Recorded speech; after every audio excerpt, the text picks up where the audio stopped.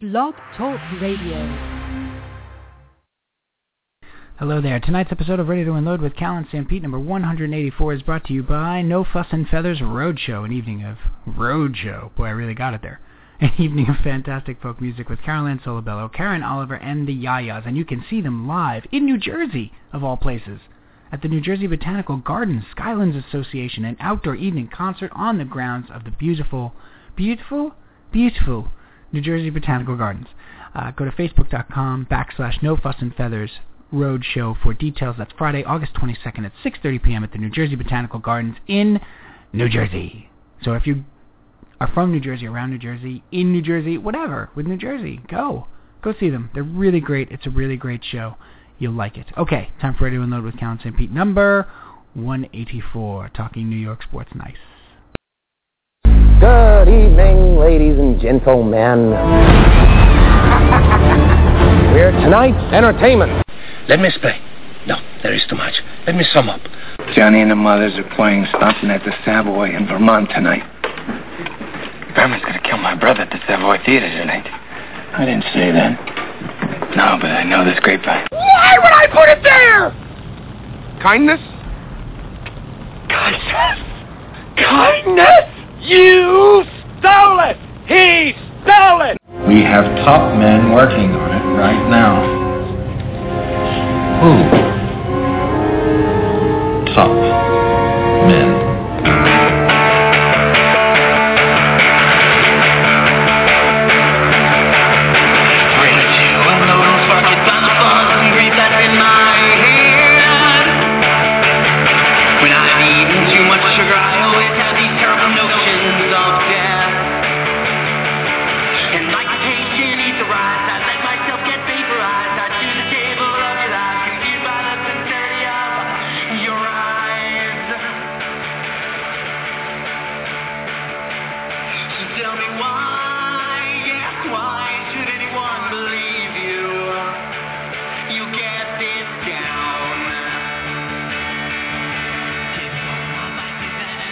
Hello there, and welcome to Ready to Unload, the Cal and Sam Pete New York Sports Talk Podcast, episode number 184. Hi, it's a New York Sports Talk Podcast. We're going to talk New York sports nice. No big deal. Cup of coffee, maybe an adult beverage. It's Tuesday night. We're coming to you live from Comac, New York, Bayside, New York, and Freehold, New Jersey. Time for the Ready to Unload. Boy, I've said New Jersey about 18 times in the first minute and a half of the show. And I love it. I can't stop saying it. I love it. New Jersey. Hi, welcome to the program. I'm Sam Pete, one of your hosts. We're going to be talking New York sports and other things, whatever comes to our head. It's episode number 184. Who knows? We could get into National Geographic here. Start talking about crustaceans. I don't know. Ray, the sponge has migrated about 1.5 feet. It's time for Ready to Unload with Cal and St. Pete. It's Tuesday night. It's 10 p.m. It is July the 22nd. Hi. Welcome to the program. Let's get right to it. There's a ton. We were off last week. Took the week off. Cal was in Atlantic City at a dance competition. Yes, he was at dance competition again, and his girls won. Boy, that sounds like Charlie's Angels there a little bit. Cal's girls. These are his daughters, not a group of highly trained spies and detectives. No, these are his daughters, and they won. He does sound a lot like Bosley. He's Mr. Brian Calneva Calpino Caliente. Hi, Brian. Hi, Steve. Hi, welcome back.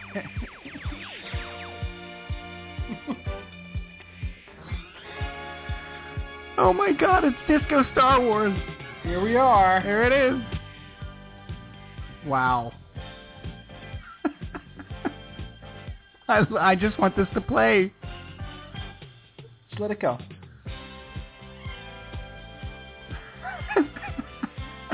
You know, this sold more copies than, like, Abbey Road. Or, like, probably something ridiculous. Like, it sold more copies than, like, Pearl Jam 10.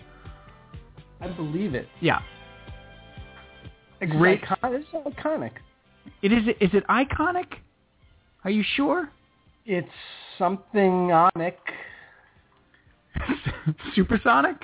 Iconic? Okay. I don't know. Iconic? Is that Ike Davis in icon form? That's right. Well done. Is an emoticon. Is it emoticon? Which he basically was. Right. Hi, buddy. Hey, what's up? Okay. Hey. And there we are. Hello. Back to couple skate. I'm just... Back at the roller rink. Good job, everybody. If he plays Home Sweet Home, I am backward skating. You can't backward skate. Sure you can. No, you can't backward. Not backwards. There was a time for it, and you could backward skate. They would declare backward skate time.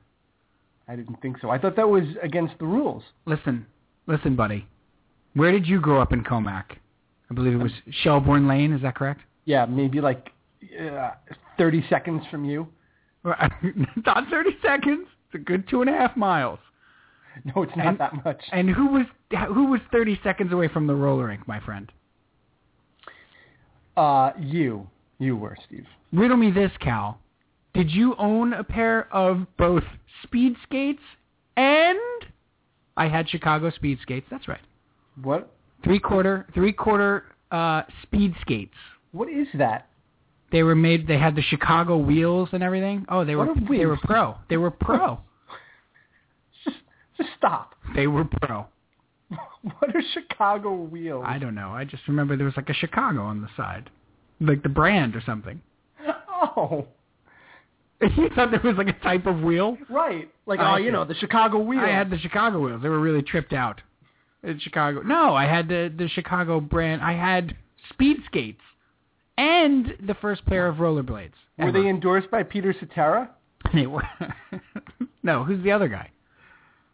Is there anybody else in Chicago? It's the only one I know. There's like 152 guys in the band. He's the only one I know. That's correct. Actually, PJ was in Chicago for like 4 months. And hey, does anybody really know what time it is? Does anybody really know how many people are in Chicago? I feel like PJ was in a reality show, I Want to Be in Chicago. Please, can we make this happen? And it could have been the band, it could have been the Broadway show. Could have been anything. It could have been the town. He would have been great. He could have been a Chicago Cub. In fact, I feel like he globetrotted, and he was in each of those things. Like 1 week he was in the band. Right. Playing a horn. He did it all for the glory of love. Everybody knows it. That's a rookie mistake, Steve. Come on. That was solo Cetera. That's my bad. He's getting very upset. Is he playing at Citi Field anytime soon? I don't think so. I'll tell you, I would go see Chicago. Why not? Would you? Chicago's one of those bands that probably has 27 songs that you know that you would be like, oh, that's Chicago? Right. Really? Because they all had different singers. But you have no idea who else is in the band. Could be anybody. And it's only because Peter Cetera is singing over the awful Karate Kid 2 soundtrack. Do you remember when Sammy Hagar was in Chicago? Worst iteration of Chicago ever. The worst. The true Chicago fans hated it. That was a dark 11 months in the Chicago's history. I would pay to see PJ in Chicago doing all that jazz as well. Good. Well, we talked a couple weeks ago about him being forced into a wetsuit. How about if he was forced into a little jazz leotard there? Oh.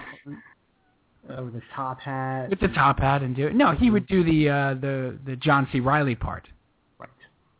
Right? We should bring him in. We're talking about him in the third person. We should ask him to turn around so we could talk about him like we're talking behind his back.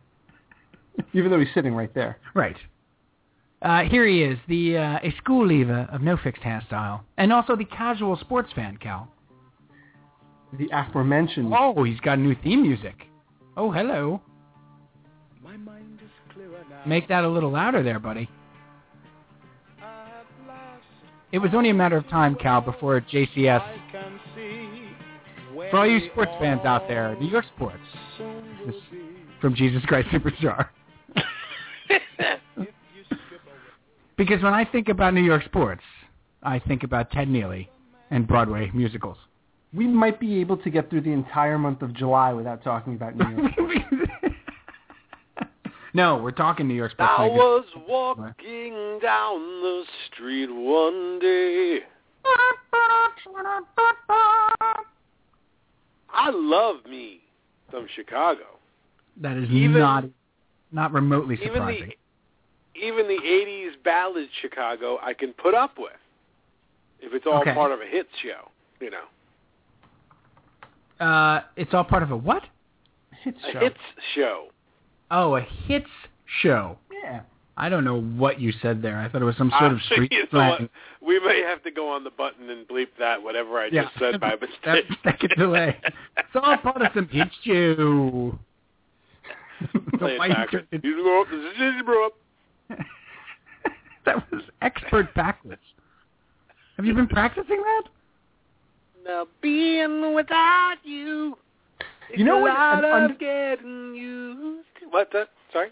No, I was going to say an underrated thing that I like about going to Met games on the weekend is that if they're playing a Saturday afternoon game at Citi Field, they inevitably play Saturday in the Park. Have to. It's the law. Look, they don't want to. It's the law. They don't want to. No. He begrudgingly. Right. When he hits the play button, he's like, "Look, this one. Just read it. It's the law. I don't want to play another Kesha song instead." Who's that now? Kesha. I don't know who that is. The kids like her. Singing Italian songs. Singing Italian songs. What? My dad's favorite line from that song, of course. Did not know that was the line. It's now my favorite line ever by Chicago. Of course. You didn't know that's what they said? Didn't know it. Oh. Wait, take me through the whole lyric then. Are you familiar with the song? I know the one part. Saturday. The man selling ice cream? Man selling ice cream. I always thought what's he doing? When he's selling the ice cream, what's he doing? Singing a lovely song. Pulling up his thong. Singing a lovely song. He really said, I thought maybe he was selling Italian ice. And we're back. He's singing Italian songs. Really? Yes. I honestly didn't know that. So shouldn't he be selling gelato? Man selling Ralph's. You're welcome. PJ, we're gonna get back to you in a little bit because we're gonna discuss later other outfits to shoehorn me into. We'll make that a bit. Don't do bits. We don't do bits, buddy. Oh, I'm sorry. So I've been told. I really want to get your opinion because we are going to talk about Tony Dungy and some of the things that he said, and that's a good. I know Cal's rolling his eyes. I have nothing to say but a roll of the eyes, exactly. But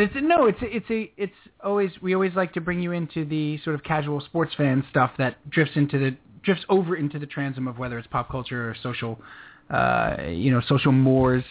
When it's a hot topic. Hot topics. When it's a leather band watch. we want your take. When it's a nose piercing, we want you in there. Sure. When it's about the earring, but the upper earring piercing, which I never went for.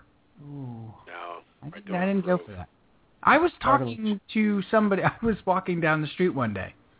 It's just singing a lovely song. You're just gonna start every statement that we make has to start with a Chicago song, which is gonna be tough because I only know the three. Searching for something. Such a limited catalog to choose from. Look, I'm searching for something to say. There's only 31 albums or so. 20. That's right. They only recorded 372 songs. So you're gonna have to scratch around. Cat scratch fever. No, I was gonna say. No, I completely lost my train of thought. You were walking down the street one day. Right. Yeah, that's all I wanted. What were you doing though?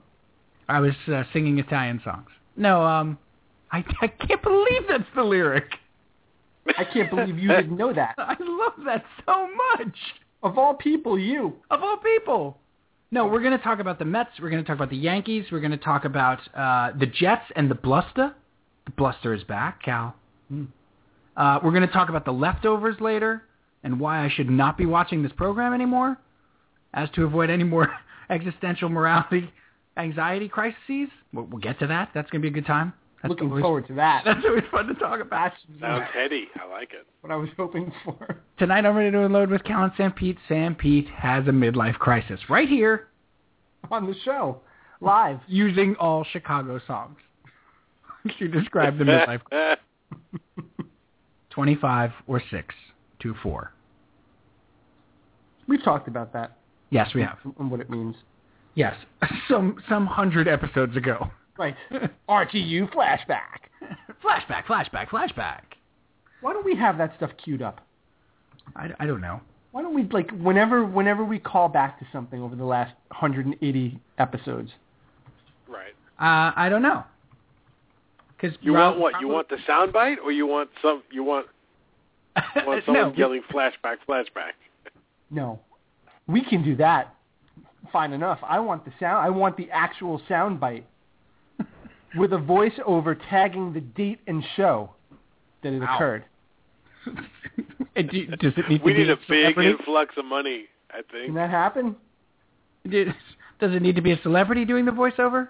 It would help. We're gonna have but it doesn't have to be. Really expand the budget here. I think between us we can do enough accents that we could pass for whoever we needed to. That's true. Right? As long as the celebrity is British or Italian, we should be fine. We should be just fine. Everyone look at terrible Italian dialect.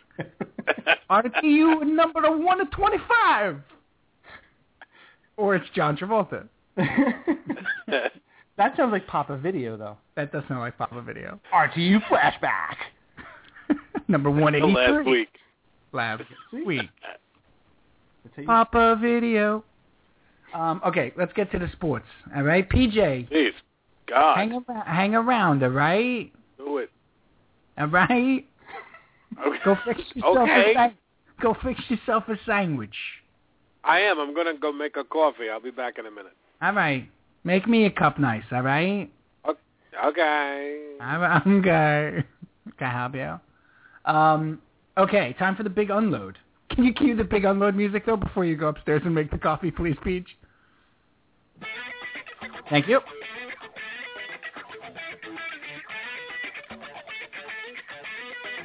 Hot takes. From Ready to Unload with Cal and Sam. Hot takes. Cool opinions. These takes are hot.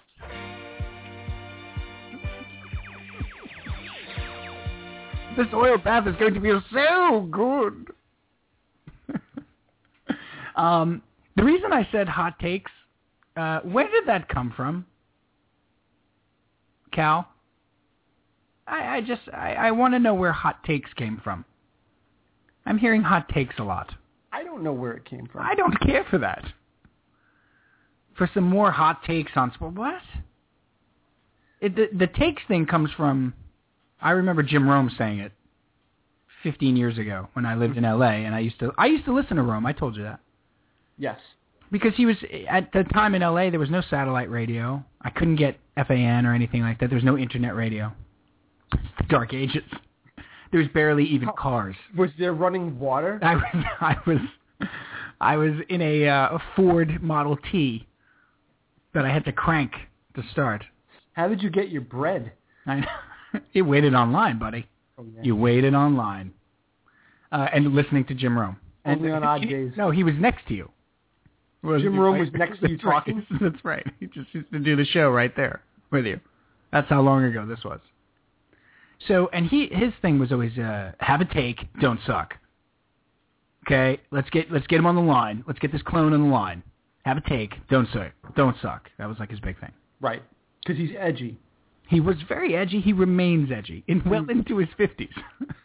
He's not edgy at all, by the way. No. I always liked Rome. I told you, though, if you get past the shtick, yeah, well, he knew his stuff. It's tough to get past the shtick. It is. But right. I can't blame him. He's stuck around for a really long time. He's good for him. Out of that. Yeah. But anyway, I need to stop with takes or hot takes or hot takes. Get my hot takes on the Jets. No, I don't. No, don't do that. Your thoughts? Yeah, how about thoughts? Can we soften it a bit? And it doesn't have to be hot. Why are you yelling at me? Hey, what do you think? Hey, how about this one? Here's a couple of things I put together on the Jets. All of these really Italian ones should be Dom Constantino. They should all be. Who's doing an awesome job, by the way, covering the Jets. Yes, he's really, really good. We got to get him on the show during football season because he's excellent. And every one of them should be. I wrote a little something. These guys like this. He doesn't sound like that at all. We had him on the show. No. We had him on the show draft night. Okay, so big unload time. Let's unpack this, buddy. Unpack it? Yeah, because you and I, let's start with the Mets, and then I want to go to the Yankees, and then I want to go to Blustergate. Okay? Mm-hmm. Blusterthon. Bluster Bluth.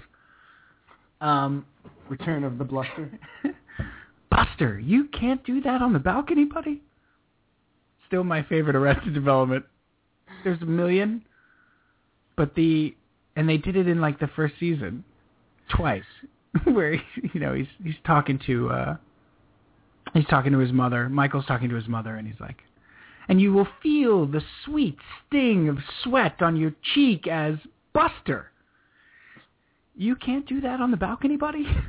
Because he's practicing his drums, right? And Tony Hale, Mom says it's too windy out there. And then he does it again later in the break room. Yep.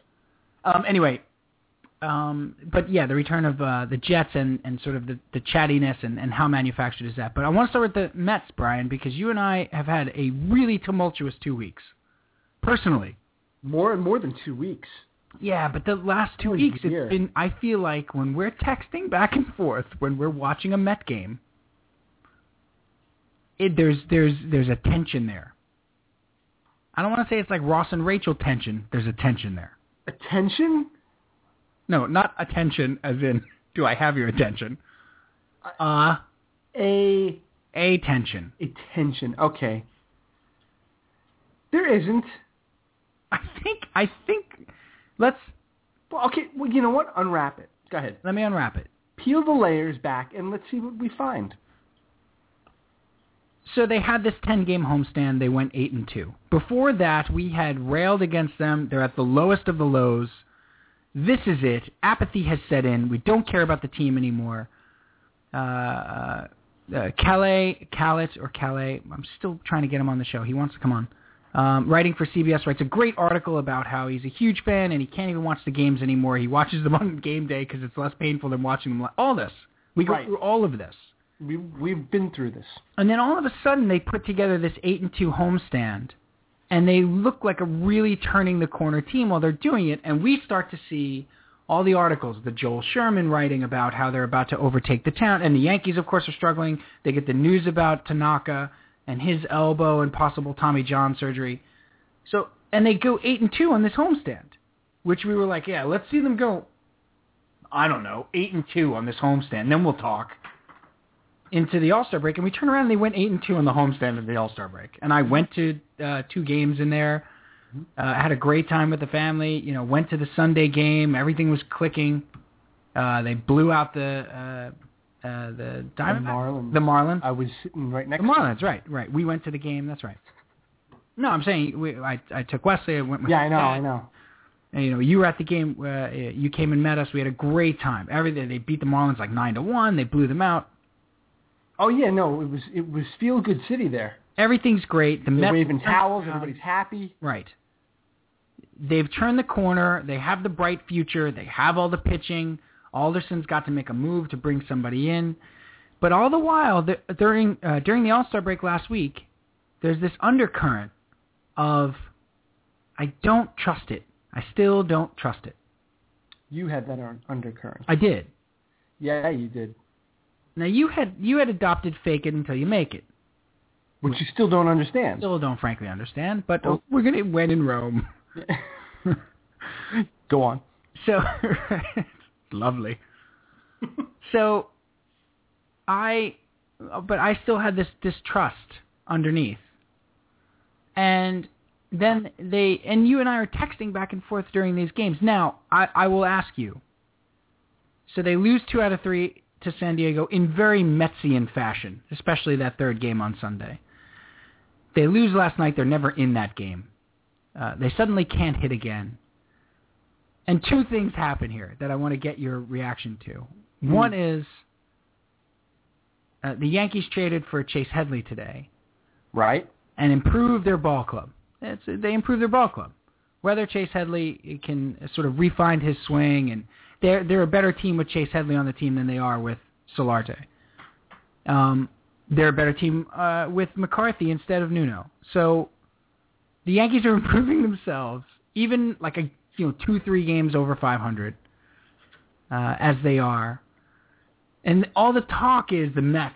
What are the Mets going to do? Is Sandy finally going to go get a bat? All this stuff. The Yankees don't talk about it. They just go do it. Right. Just do it. So that's the first thing I want to hear your reaction to. The second one is, which you hate in some way, shape, or form. Almost, you don't hate, but it's such an indictment of what you talk about is that Keith Law from ESPN, the minor league baseball analyst and former assistant GM with the Toronto Blue Jays, I believe, right? That's correct. Comes out with his mid-season report cards for farm systems, and the Mets move from 6 to 4. So the Mets have according to Keith Law, who's a pretty preeminent guy,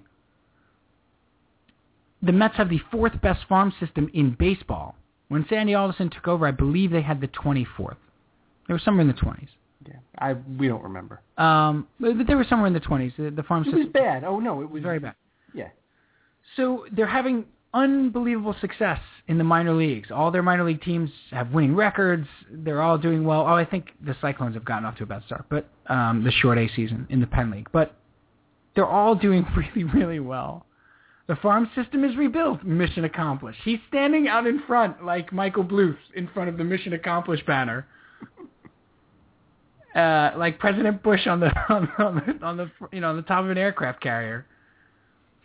For the minor leagues, and Sandy Alderson's got the uniform on. He's just like Bush. He's like wearing the flight suit. Right. Mission accomplished. However, the major league team now is 6 games under 500 again, and going to have likely another losing season. 7 now.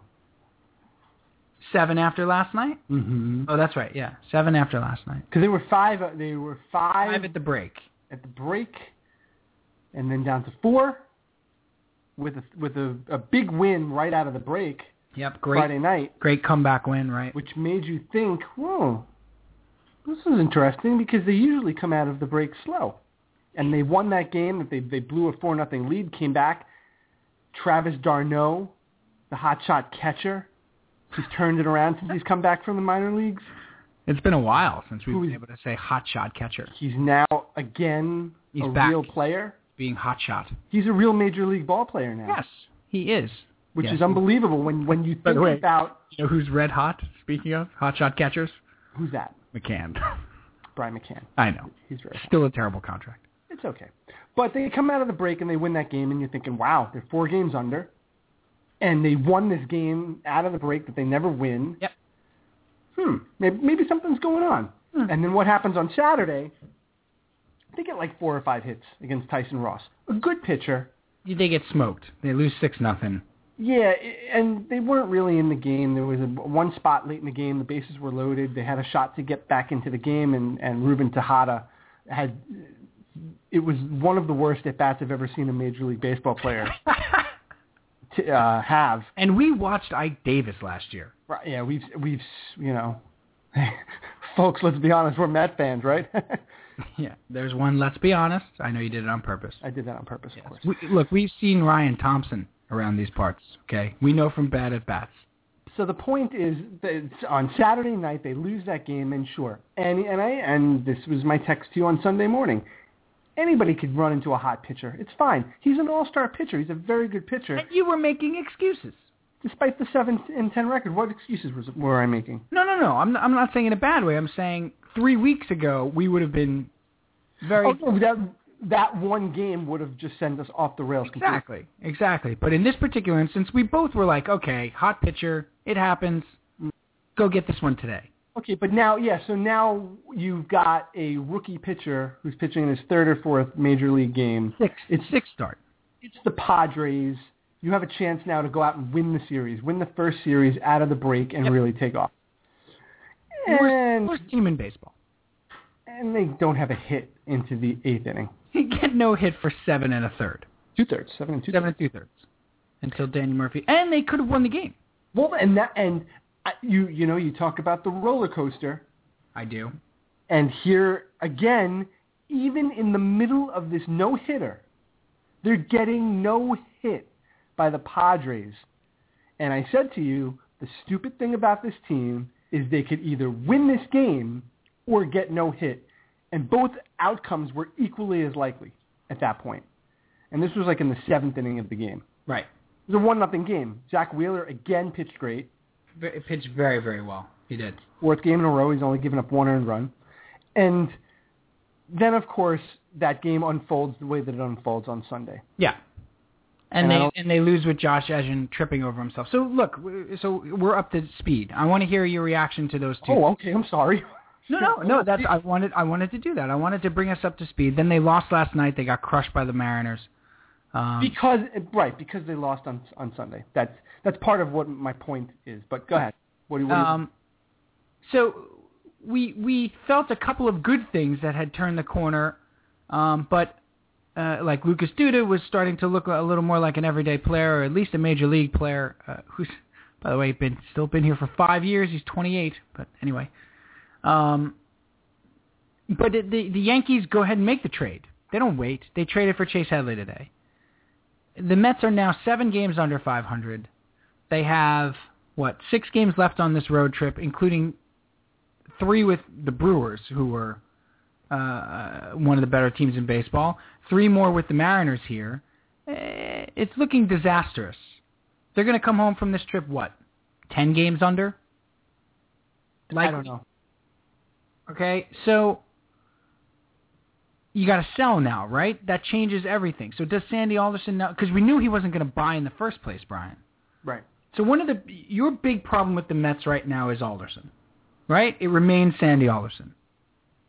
Probably. Okay. My big problem with the Mets right now is less about Sandy Alderson, more about Terry Collins going forward in this season, and also solving shortstop, but with Ruben Tejada, who's still not proven he's an I don't care what his on-base percentage is. He's still not proven he's an everyday major league shortstop. So that's micro, right? I want to see Travis d'Arnaud the rest of the season hit consistently. I want to see Jacob deGrom. I want to see Zach Wheeler build on having some good starts. All this kind of stuff, we're back to square one, right? Back to square one. It's another season of watching young guys develop. That's the only reason to watch this team. We had like a nice 2-week window where we could care about the team, and who knows, maybe they can get to 500. And that's gone. Right. So is it ever going to change? Is it ever going to change? No. It's not, right? No. So all these articles, Joel Sherman in the Post, and guys writing articles about how the Mets are going to overtake the city. Why do they write those articles, Steve? To sell papers. I mean, I get it. Yeah. It's trolling a fan base. I get it. It's classic. It's just a classic maneuver. This is what they do. They could care less. It's in their best interest for the team to be bad. Do you blame... So we got into an interesting debate about Ruben Tejada hitting in the 8th inning of the game the other day. Was it the 8th or the 9th? It was the 7th. The 7th. They loaded the bases without a hit. Right. And Tejada's up in a 1-0 game where there being no hit. Right. And I argued that Eric Campbell should pinch hit there. Right. And Terry Collins, asleep at the wheel again. He just never seems to me to make the right move. See, that's where I disagree. I don't think he's asleep at the wheel. I think he truly believed Ruben Tejada was the best option in that spot. Let me amend sleep at the wheel. Or asleep at the wheel, because just to sleep at the wheel. Let me amend sleep at the wheel. There is too much. I just meant that he misses moments in a game, to me, where he can genuinely affect the outcome of the game. I know exactly what you're saying, but the word you're using is not really... Misses is the wrong word. Okay. He's just wrong about it.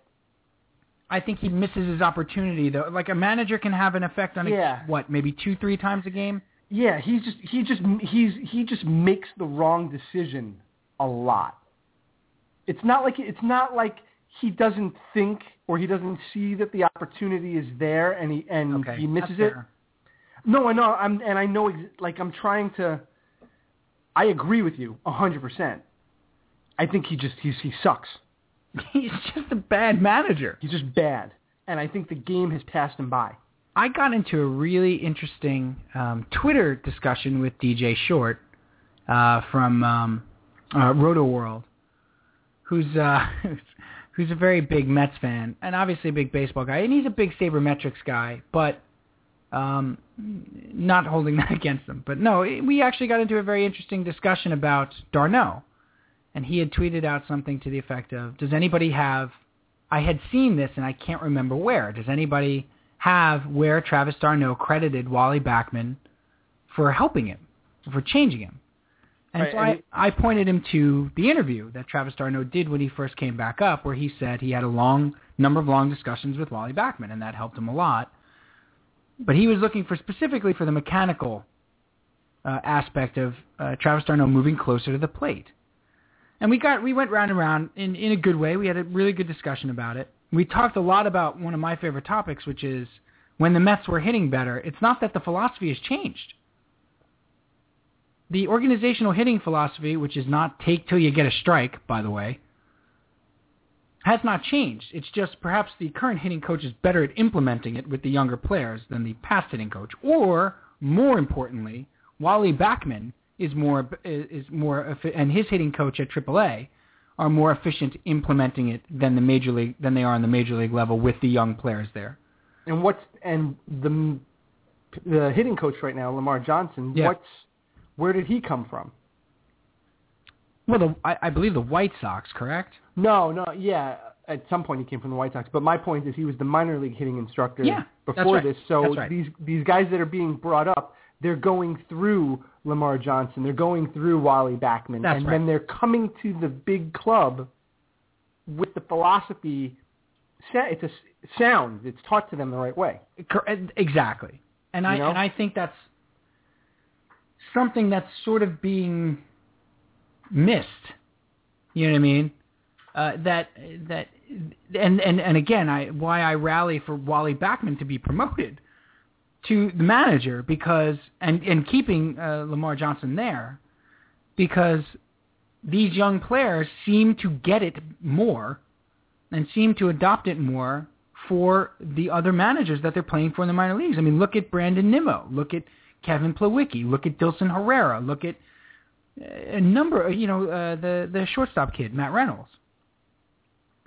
Look at these kids adopting, this organizational hitting philosophy and not having a problem with it. And then d'Arnaud goes down for 4 weeks, or 3 weeks, and he's got it back. Wilmer Flores has a 22-game hitting streak. Why is it that they're able to adopt? And you see it in d'Arnaud right now, who just tripled in a run, 1-0 Mets.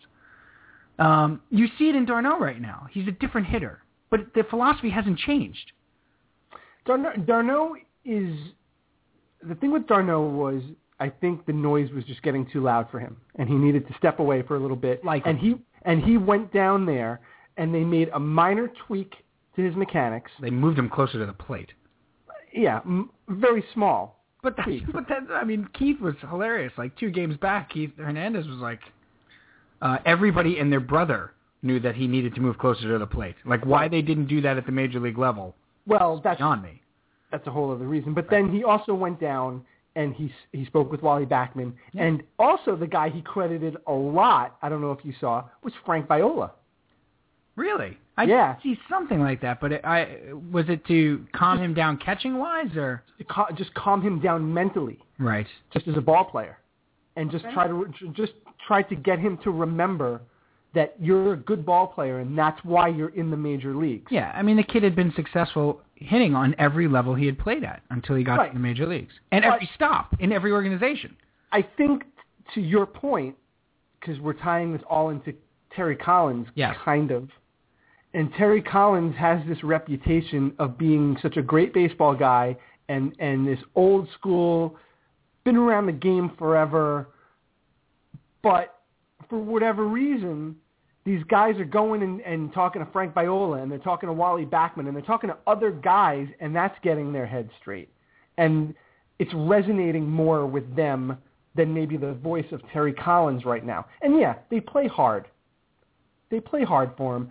I think there's a debate as to these guys will run through a wall for him because I don't think they play smart. I don't think they play smart either. But I also think... But that's part of playing hard, Brian. I also think they get wrapped up in their failures. Absolutely. And where's the manager at that point?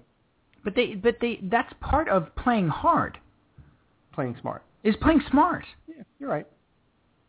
You know, look... Do you think that they have do you think there was anything to forget about the re-owning the city or any of that stuff. It's going to take years. Years, if it ever happens at all, to undo the 20 years of championships and championship baseball that the Yankees have brought. It's never going to happen again. I mean, it's going to be even if the Mets are successful eventually, it's going to be a Yankees-Brooklyn Dodgers thing. It's going to be. Yeah, well, I mean, and it's been since 1962. The Mets have had the town for what? A couple of years in the late 60s, early 70s, a couple of years in the mid-80s, and that's it. They had it for the 80s. They had it for a good 10 years. They had it for a good 10 years. They had it 83, 84 to 90, 91. Easy. Till the strike. Till the 92 disaster team. Till the worst team money can buy. But the Yankees were a horrible team then too. They were but that's when it started to turn. Yeah, but I think it was right around the strike. That year of the strike, 94, when the Yankees were 70-43. Yes. That's when it was like, okay, the Yankees are back. And the Mets actually weren't that bad that year. They weren't terrible, but I think they were 7 games. I think they might have even been over 500 when the strike hit, but I think they were like 17 games out because Montreal was running away and hiding. That was the year after the worst team that money could buy. Right. But anyway, regardless, forget about all that owning the city jazz, okay? Just talk to me now about this team. 7 games under 500. They have 64 games left. Is there any corner that you saw turned? Not from. Is there anything to that? No, not from a team standpoint. No, okay. I saw some individual corners turned. I saw Darno come back and kind of establish himself. I think Granderson. Well, Granderson kind of is what he is. He played well for 2 weeks. And he's been fantastic since May 1st. He's been very good. Yeah, but he's streaky. He'll go 0 for 12, 0 for 15, but then he'll go, 8 for 15. I think he's, just speaking of him specifically, Brian, I think he's well established that he's not going to be a sort of Jason Bay bust in this team. No, he's fine. And we talked about all this. He's excellent for the clubhouse. He's excellent for the fans. He's good for the young players. He's a great guy to have on this team. He's certainly not going to hurt you in right field. I think the back end of the bullpen in Mejia and Familia have really announced their arrival. Okay. I think they're legitimate and they're here to stay and they're only going to get better. Whether you want to, I'm of the belief that maybe you flip them, you make Familia the closer, and you make Mejia. I still like Mejia there. I don't see where it would be harmful to alternate, right? Depending on what's going on and the usage but that's it. And you know what? I'll give Lucas Duda a little bit of credit too. I think I've seen a little bit more out of Lucas Duda. That maybe there's something there. That's fair. I don't think so, but that's fair. That's fine. But to answer your question, I think it'll be passable for this year. That's all I see. I don't think any corner as a team was turned at all. I think they had 2 good weeks, and then they reverted right back to what they are. Okay. Overall as a group. Yeah, I totally agree. I see some good signs. I tell you, it was nice to go out to the game, when we were out on that Sunday or whatever, and people were having a good time, pretty good crowd. They were into it. There needs to be more of that. Darno had a couple hits in that game. They just there needs to be more of that. Okay, how? Wright had a double.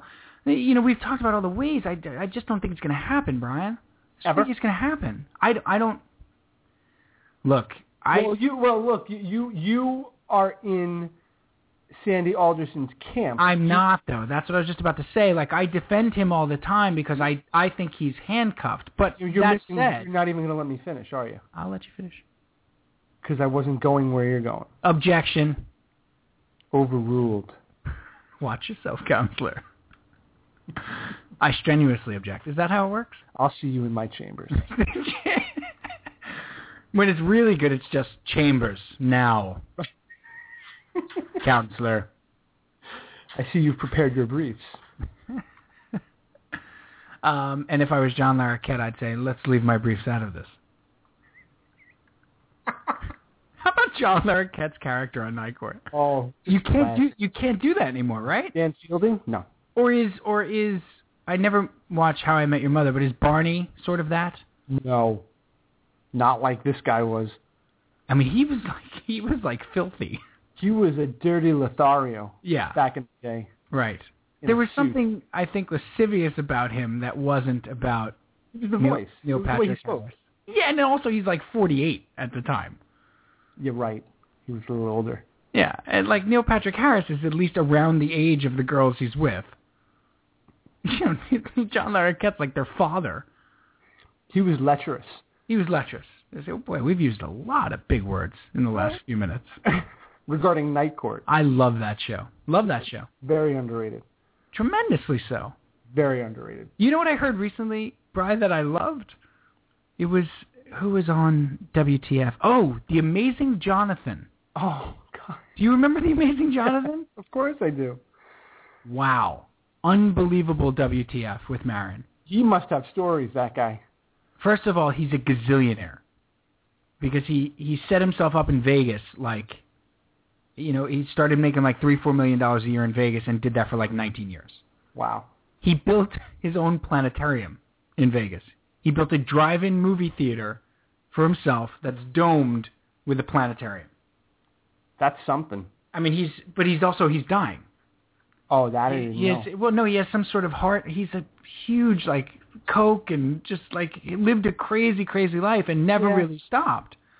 But was never sort of like an addict or whatever. And he has like a heart arrhythmia of some sort or some sort of heart problem, congenital heart disease or something like that, where like they've given him like a year to live like 5 times.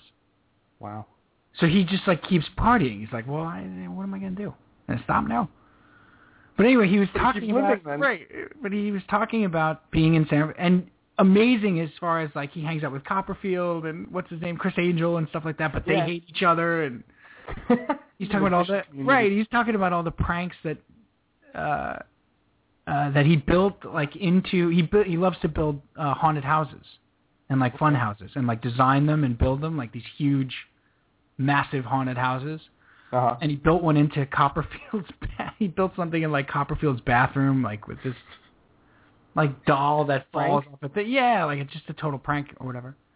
But he was talking about being in San Francisco around that time with A. Whitney Brown. Oh, you remember A. Whitney Brown from Saturday Night Live? Right. So there's all those comedians at that time. There's A. Whitney Brown. There's Paula Poundstone. Like all these San Francisco comedians. Robin Williams. Yeah, they must be doing so much drugs. Oh, so just ridiculous amounts of blow. Oh. And Robin Williams is a street performer. Amazing Jonathan's a street performer. A. Whitney Brown has a dog act from the...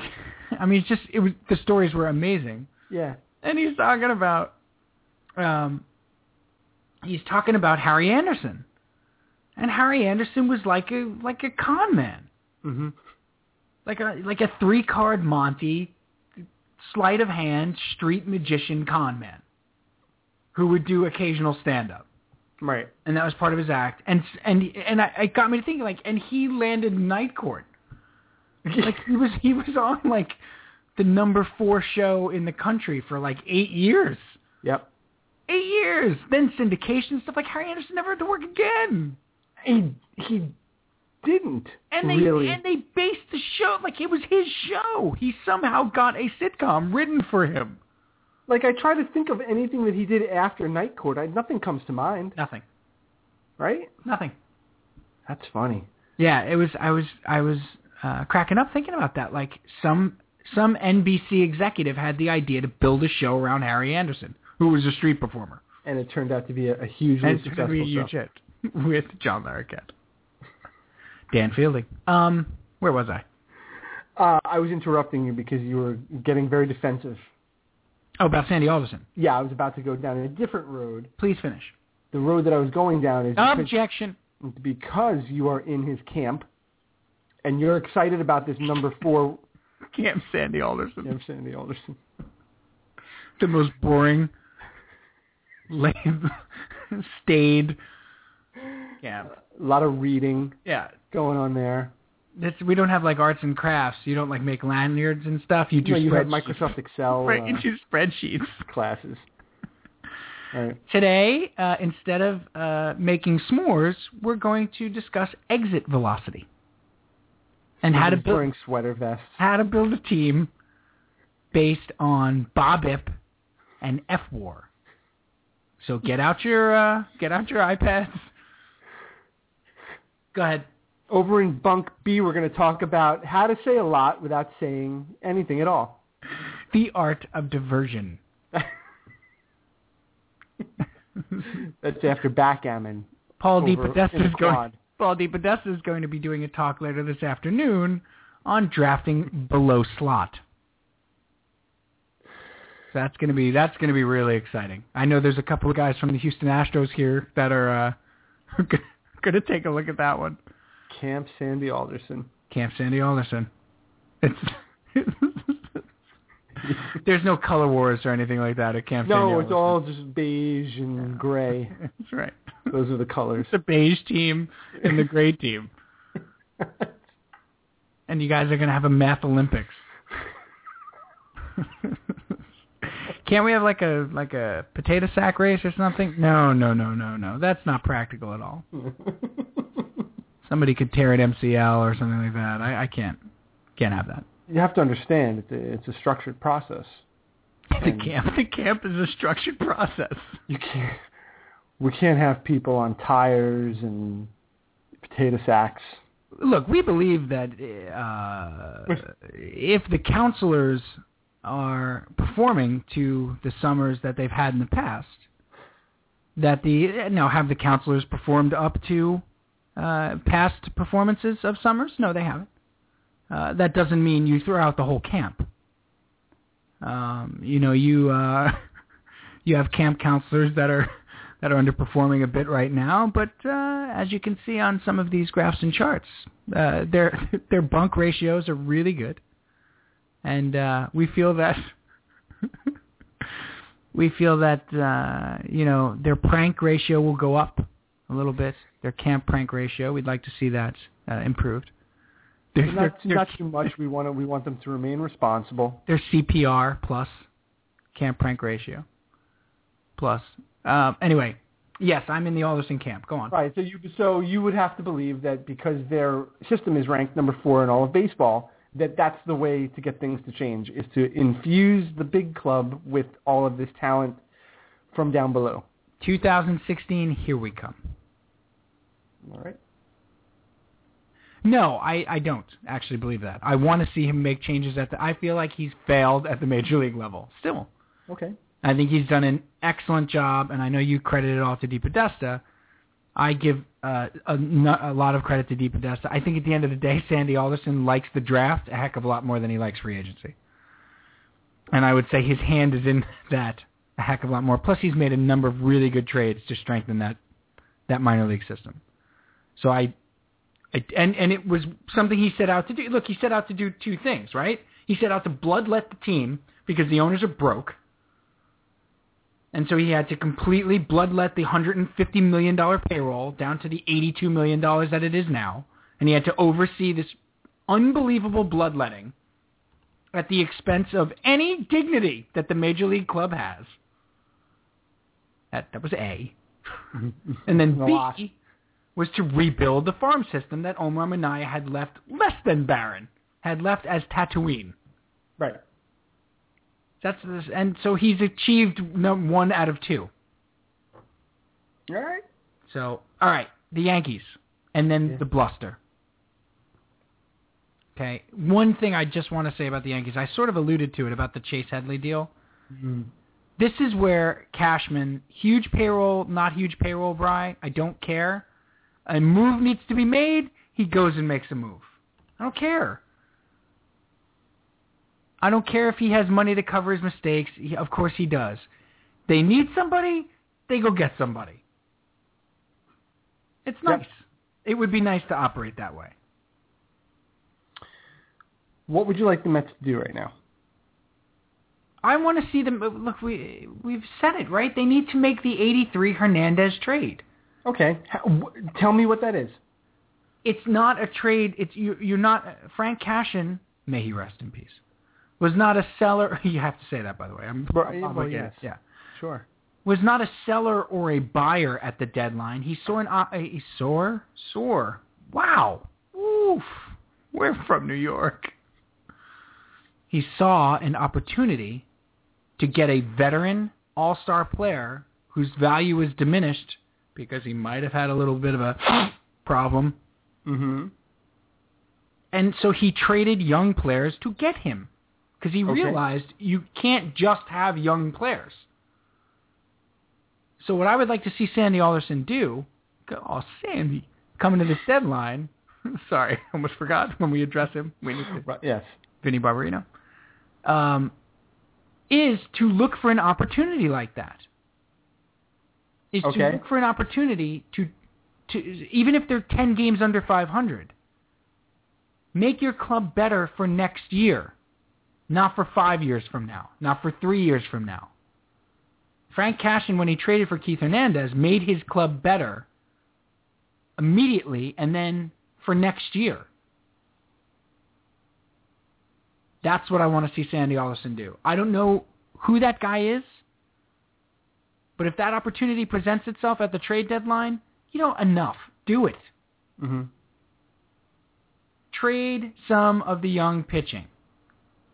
You know what else I'd like to see him do, Cal? I'd like to see him trade Daniel Murphy for a young pitcher.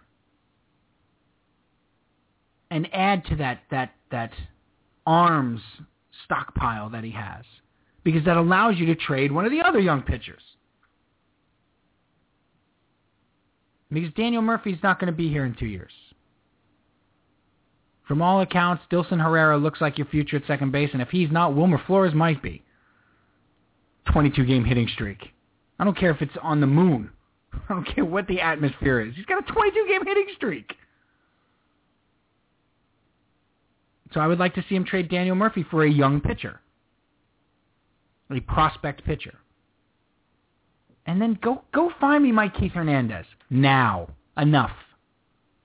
I don't want to make the team better in 2017. What if he's not out there? He is. Okay.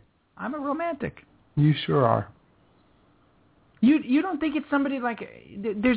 even Troy Tulowitzki is somebody like that. But I don't want Troy Tulowitzki. Okay. Yeah. You would be tremendously upset if they traded for Troy Tulowitzki. No, I'm not going to be upset, but I fear that he's not the right guy. You fear the bust factor.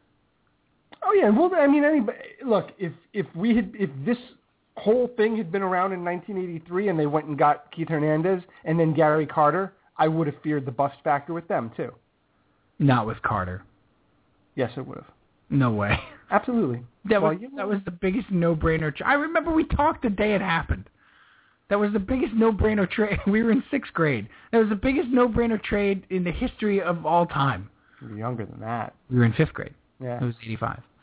It was December 84. Right, so we were in... It was 5th grade, yeah. It was 5th grade, yeah.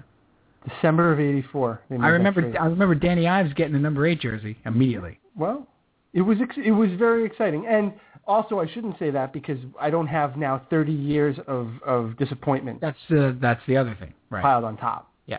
And just, waiting for the other shoe to drop. Sure. So Troy Tulowitzki, yeah, I'm not gonna be upset if they ever got him. But he's a guy like that right now. He's discontented where he is. He's an all-star at the top of his game. He fills a position of need that you don't have in the minor leagues on the come. He's the kind of guy I'm talking, and you're going to have to give up, a Rick Ownby and a Neil Allen to get him. Yeah, they're going to have to give up more than that. Yeah. Well, at the time, that was a lot. No, it was never a lot. The great story is Cashin, when he offered that, and they were like, yeah, we'll take it. He was like, quick, draw up the papers, like before they changed their mind. I think Hernandez was telling the story. So the other thing on the Yankees is, I don't know if we've said this enough in the 4.5 years we've been doing this program. Joe Girardi's a really good manager. I'm sorry, I flipped on him. I think he's better than people give him credit for. Yeah, this is not a good team. They're not a good team. No, they're flawed. They're extremely flawed. Did you see that lineup they had out the other night? That was like a 2009 Mets lineup. Yeah. After the injuries. That is not a good team. Yeah, you're right. They're a 500 team at best. The fact that he's going to have them in a pennant race with losing 4/5 of his rotation, he's good. I'll give Joe Girardi nearly the credit. I don't think they're going to be able to hang around, but he's good. He is good. Will they go get Cliff Lee? Probably, because that's what they do. Well, he's got a no-trade clause, but... Yeah. I don't think they... See, so many of the guys that are bandied about, though, Cliff Lee is a guy that I think they could get because he's just money. Right? You're not going to have to give up a ton in prospects to get him. They don't have prospects to get Troy Tulowitzki. They don't. They don't. They don't. They do. Who? They wanted to. They could trade Betances. Keep going. They could trade... Gary Sanchez? Gary Sanchez. Of course. They don't. They're going to trade the second baseman there, Ref Snyder or whatever his name is? I don't know. They don't. You probably have to trade Gardner. They'd have to trade Gardner. At least. They just don't. They don't. Their minor league system is not good. I don't know. I'm just tired of hearing people, oh, you think we can get Troy Tulowitzki? Well, we'll have to start with Betances. Yeah, keep going. Yeah, it'd be more than that. Yeah, a lot more than that. So, I don't know. But Joe Girardi's impressive to me, Cal. He is. Mm-hmm. Okay. Jets. Blustergate. Did this fly under the radar for you, too? What? This was like news to me today when I saw Brian Costello's tweet. I was like, when I saw Costello's tweet, Cal, I was like, wait, what? Rex said something? Well, I don't follow him, first of all, so. I still follow Costello. He doesn't. Yeah, so I didn't see anything, but I did. It was around. Yeah, well, today I didn't see today's. I saw yesterday's when the big headline that blared was Rex, we're not afraid of the Patriots. Yeah. And that was like 6 words in an entire interview that had nothing to do with those 6 words. I know. And they crafted that as, let's get everybody all worked up. But I guess David Nelson was on FAN and said, we should be, I think we're a playoff team, and DeMario Davis. None of it's bothering me. Because why? So what? If yeah, that's what they say. Exactly. Not to mention, I feel kind of good about this team. I think they should. When you look at this team, the way it was built, they should be a playoff team. I think. If they get reasonable quarterback play, again, they should be a playoff team. They should be a playoff team. And now the quarterback, who's going to be their quarterback? Because there's a huge competition here. Yeah, except there's not, though. Huge. There's and you know what I have to give? I don't have to do anything. I feel like giving the NFL Network a skosh of credit. I can't remember who it was. That's not enough. Yeah. That's too much? No, that's not enough. Enough credit? That's like... Yeah, that's all I'm giving them. Scant. Yeah, that's all I'm giving them. I think a little bit more than that. Nope. I was watching a show the other day, and they were doing the quarterback controversies around the league. I refuse, by the way. I'm very stingy with the credit. Do you notice that? As if it cost me anything. Pinch a dash. a dash of credit. I like skosh. Why can't I use skosh? We'll go with it. It sounds like something Pauly Shore. Yo, bag of skosh. Noogans. Or maybe I went Jay and Silent Bob there, I feel like. How about that movie's like 30 years old or 20, was it 25 years old, that movie? Jay and Silent Bob? Clerks, yeah. Oh, 25. 20. 20? Probably 20. 94? Yeah. Gosh, that's a good movie. I remember when I first saw it, and it seemed like... Is it? Yes, it is. And I'll tell you why. I'll tell you why I feel that way. First of all, it's funny, because they're not actors. And so they're basically having conversations that we've all had the way we would sort of have them badly. Like with the camera on, having the conversation about Star Wars and the Death Star. All those independent contractors. What did they ever do? Badly. And him working in the video store with there's a lot of great lines. Yeah. There's a lot of very quotable lines. But more importantly, I watched it with Dan the first time I ever saw it. Me and Antonello rented it. It seemed like we could go make a movie. Right, because it was so low budget. And it was. Looked like it was on a camcorder. It's unbelievable. It remains... And this might be also growing up in the Northeast thing, too, for us, specifically. It remains unbelievably accessible. Yes. I can tap into those guys and listen to those guys be idiots immediately. Well, what's great about it for us is they are like our age. Yeah. So back then... They were our age at the time, yep. That's what we were. Right. And I'm not saying, please, don't misunderstand. I'm not saying it's a great film. I'm saying it's a great movie. You know what I mean? It's not... It's a Ben-Hur. Yeah, it's not... Ben-Hur. Isn't that the one that's always... Citizen Kane.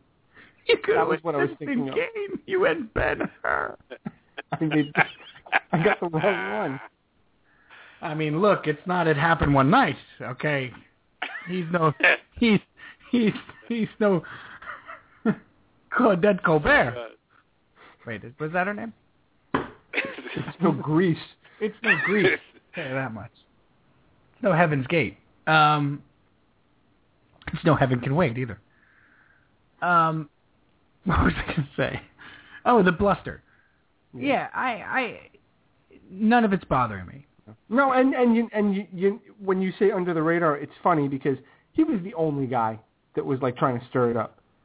Even your usual suspects are still sleeping for the summer. Yeah, I mean, Samini will wake up.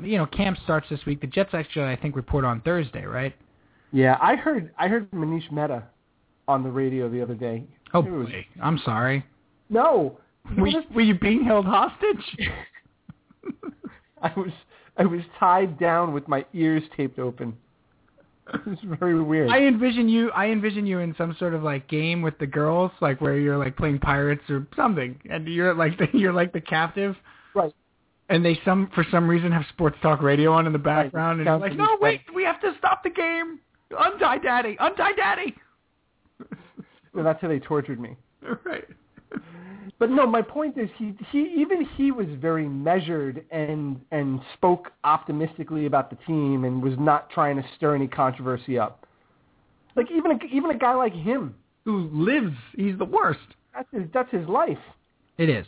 But this guy Costello comes out and he's trying to make something out of nothing, and it really is nothing, and nobody fell for it. Yeah, his headline: Jets are lining up to tell people they're a playoff team. Well, right. They're asked about it in interviews, just like every other player is.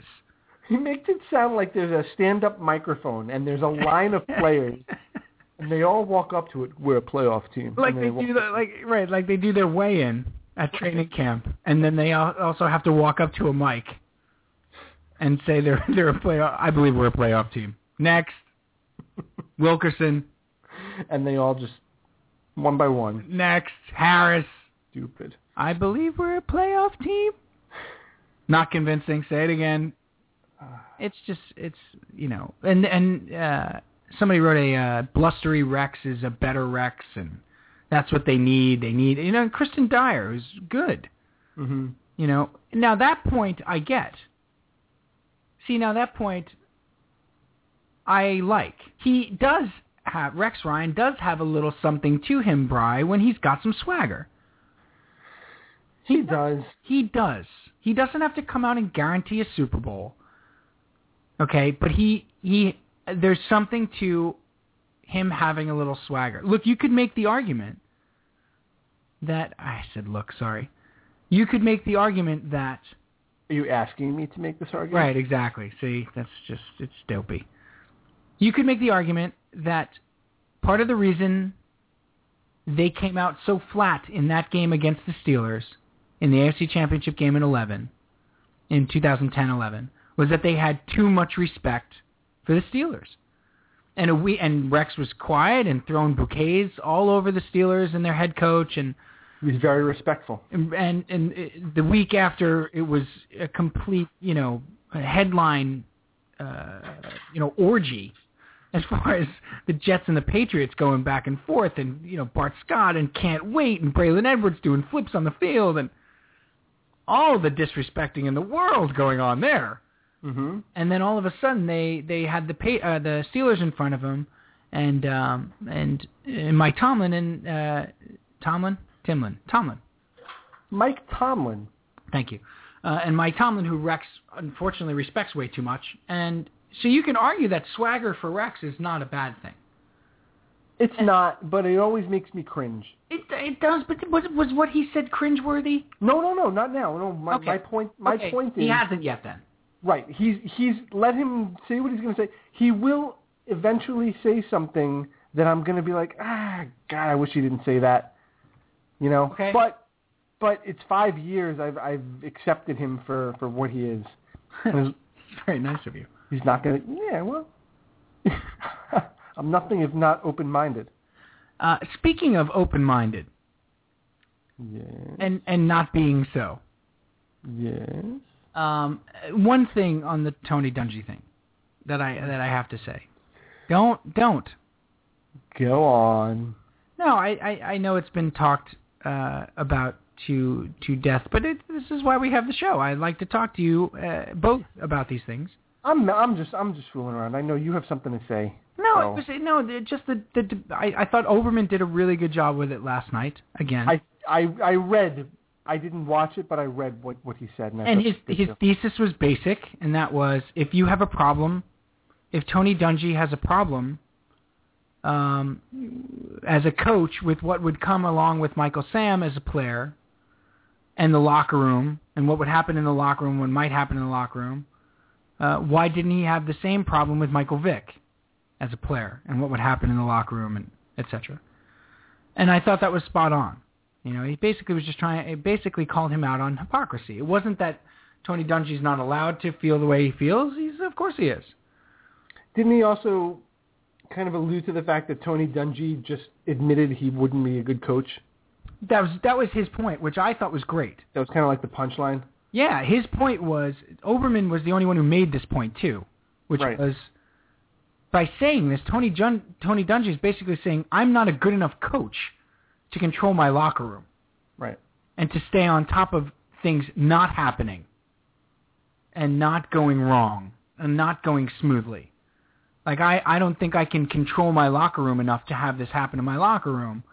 And basically Overman said, well, I guess you're not that good of a coach. Right. Which I thought was the whole point. That's all I wanted to say. And, Boomer and Carton were talking about it this morning, and I got to say, they had a very interesting discussion about it. And Carton's opinion, and Boomer once again, resorted to is, well, it's the locker room, and he's right, things are not necessarily going to go smoothly, and that's all Tony Dungy's trying to say. Kind of sounds a lot like when they integrated a locker room for, African Americans, but that's okay. And Carton was saying, yeah, but you can't say that and have said what you said about Michael Vick. You can't be okay with what's going to happen in a locker room and what's going to happen it's the next con. Well, convicted of an awful, awful crime. Here's the thing, though. He can say that. He can say whatever he wants. He's just going to look like a hypocrite. Wait, that's Carton's point was just that, Bri. That you come off as hypocritical and disingenuous if you're okay with one, which is the biggest media fiasco ever. Like, what's a bigger media fiasco than Michael Vick getting out of jail for killing dogs and going to the Philadelphia Eagles, and you're fine with that, and the media circus that's going to create and what that's going to create in your locker room, but you're not okay with this? And you couldn't handle this, and you don't want this? It's hypocritical. But I thought Oberman nailed it. Right. But like, we can criticize Tony Dungy all we want and disagree with him, and it's fine. He's entitled to his opinion, and it's fine.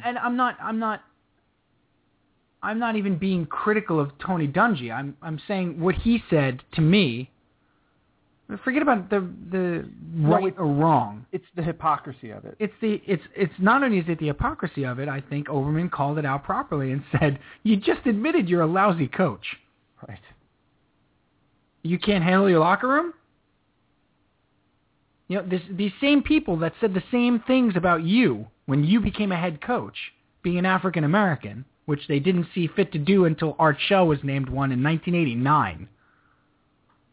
And it's going to cause problems in locker rooms, and it's not going to go smoothly. And Dungy said back at the draft, it's a meritocracy. If the kid can play, he can play. Right. He should be welcome. Now all of a sudden, oh, no, he can't play on my team. I wouldn't draft him. If everything's going to come with it. Well, apparently you can't run your football team very well. Well, then he backtracked, too, and he was trying to pass it off as it was more about the talent. Right. Not about the extracurricular. Right. Except he said it was about the extracurricular. Except he did, yeah. And so I found this today in relation, Brian. I don't want to get super political here, and I'm not going to. But you might have caught this. No, I'm not. I won't allow it. I didn't know this. I want to see if you did. David Tyree was named the head of Giants player development. Head of player development for the New York Football Giants. Replaced Charles Way. Right. Do you know what the head of player development does? The head of player development? Yeah. I have an idea of what they. I don't know specifically. Give me. What's your idea? The head of player development. He's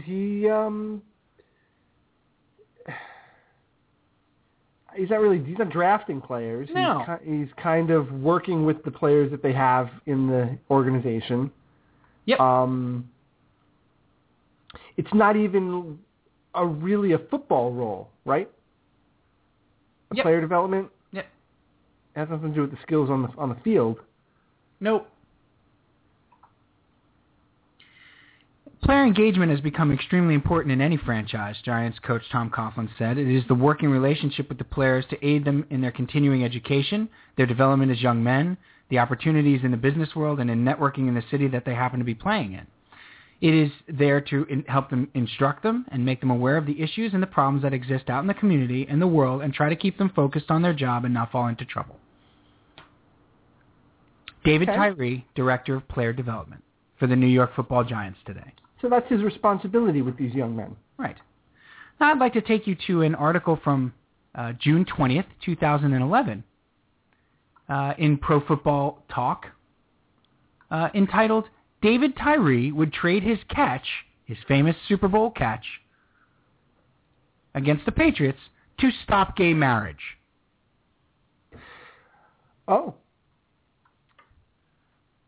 Tyree continues his crusade against same-sex marriage, telling the New York Daily News that he'd be inclined to trade one of the greatest plays in Super Bowl history to prevent men from legally marrying other men.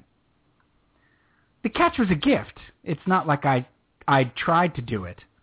I couldn't do it again, so that was a miracle, Tyree told Kenneth Lovett of the Daily News. There's nothing worth more than maintaining heterosexual marriage right here for me. So would he trade the catch for a block? Honestly, I probably would. Nothing means more to me than that my God would be honored. And then he gets into a whole bunch of God stuff. So I'll lay down everything I am to preserve the honor and integrity of the God I serve.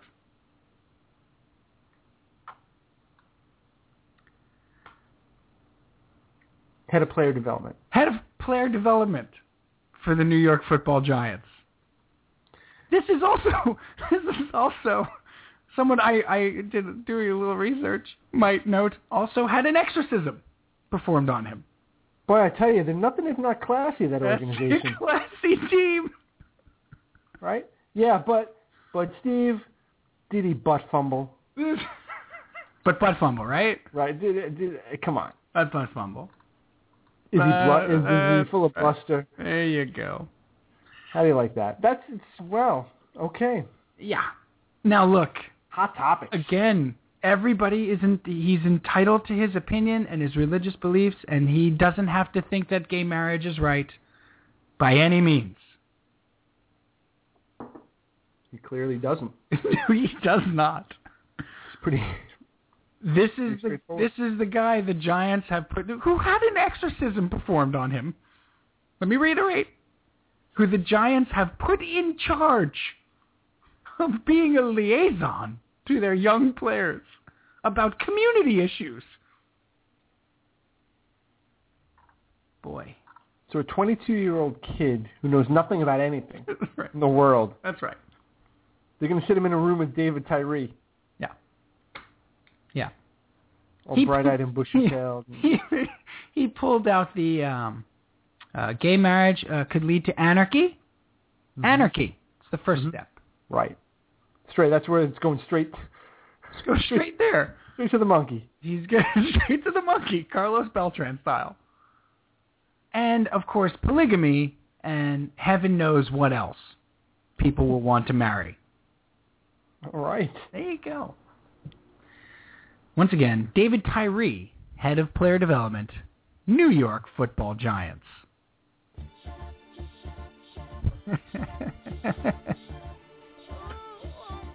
Now look, again, let me reiterate.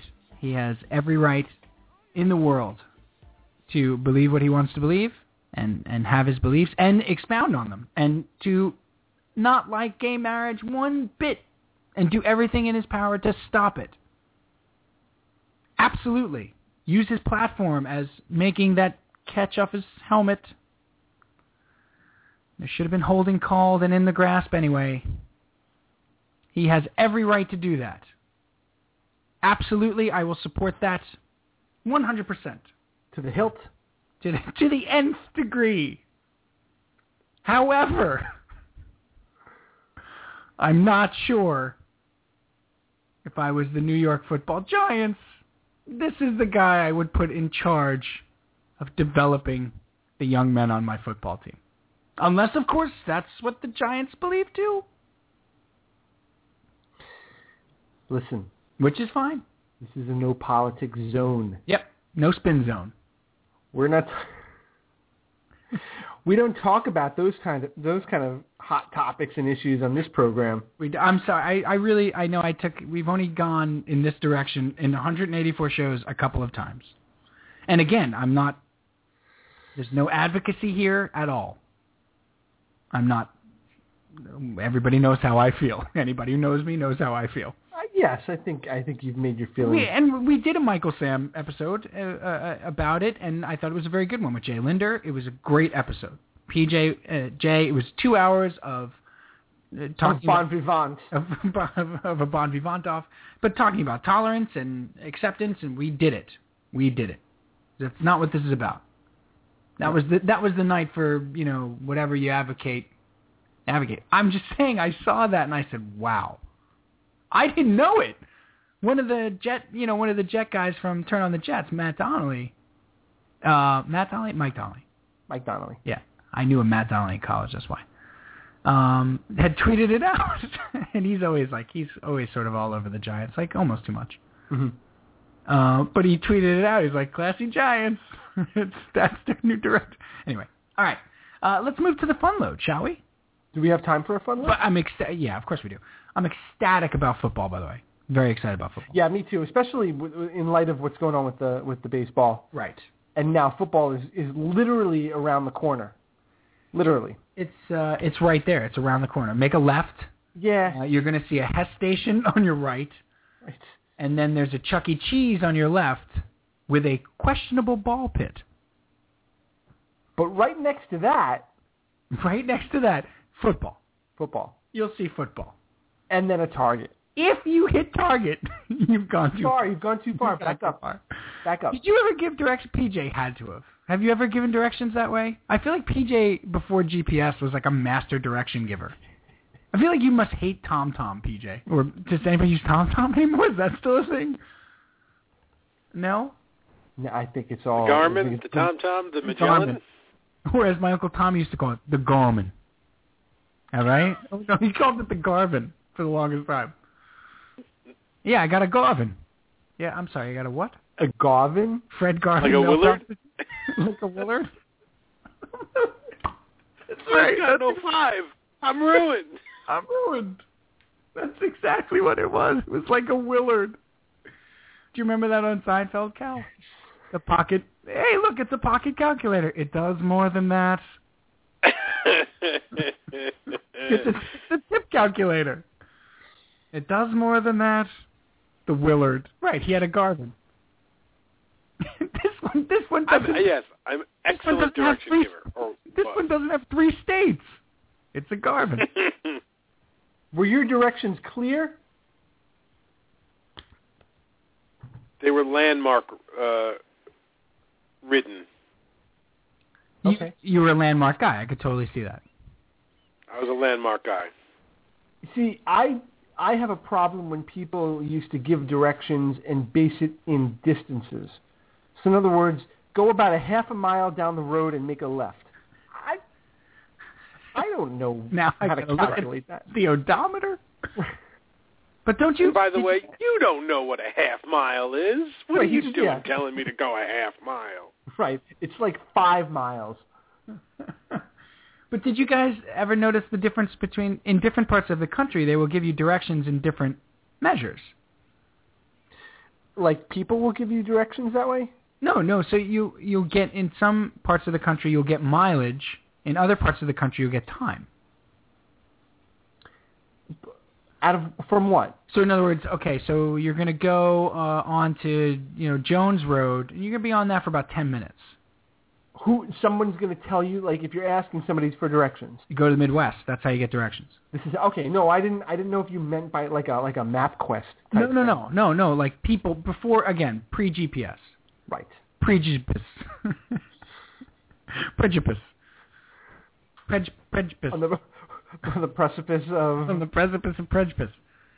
No, and where here you would say you go about 5 miles or whatever, it's about 3 miles down the road, you're going to hit a light. There it was, so you're going to be on that for about 20 minutes. Right. And that blew me away. Like the first time I was in Ohio and I asked for directions like to the airport, they were like, and then you're going to be on like 5, or not even like, they said, you're going to be on 534 for about 15 minutes. And I'm like, I don't. Do you have a conversion chart? How many miles is that? I can't time this. How do you know if I drive as fast as you? What if I'm doing 65 instead of 62? How have you calculated? You know how you're getting instructions from me, directions from me? I think, Steve, you might remember this. You know how you always know that these are PJ directions? How? They always come buttoned with the landmark. If you see it, you've gone too far. No matter where I'm sending you, I'm like, and if you get to the 7-Eleven, you've gone too far. Turn around, go back. Which in New Jersey is a useless. Right. Yeah, no, don't use 7-Eleven. Well, no, not only that. You can't turn around. Oh, right. Well, yeah. Oh. You got a jug handle.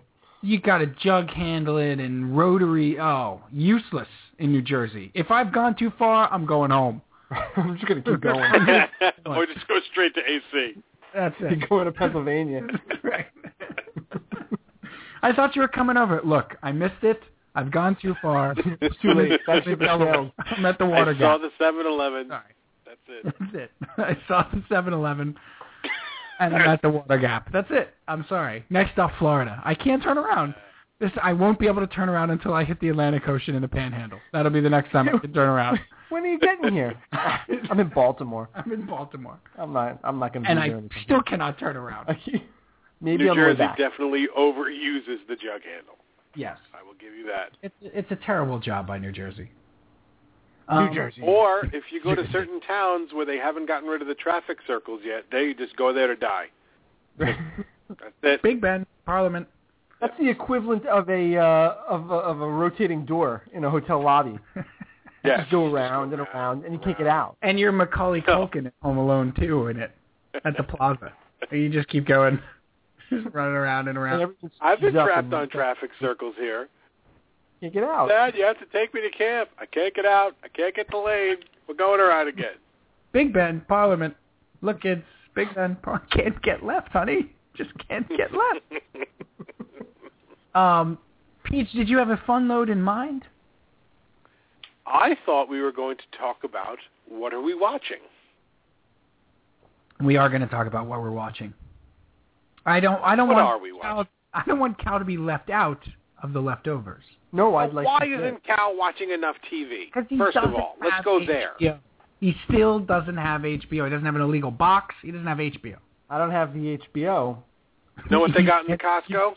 You need to stop saying the HBO. In the Costco, they have the Blu-ray collections of Game of Thrones and True Detective. Right. They got that on iTunes, too. For sale. So what are you doing with yourself, Cal? Next. Next question. There's no TV going on? No, I'm actually no. I'm not really watching a lot of TV these days. This is why did you try Fargo? Who, me? Yes, you, Brian. That's on a no, not the. You were watching The Americans, right? I watched The Americans. Did that come back for season 2? It's over, yeah. How was season 2? Better than season 1. Really? Can't wait for season 3. How about that? Oh, no, you know what I'm in right now? I've been watching Louis, catching up on Louis. Okay. A lot of stuff from the season proper, the September to May television season, I see. The traditional season that I never watched. I'm kind of catching up now. Okay. So.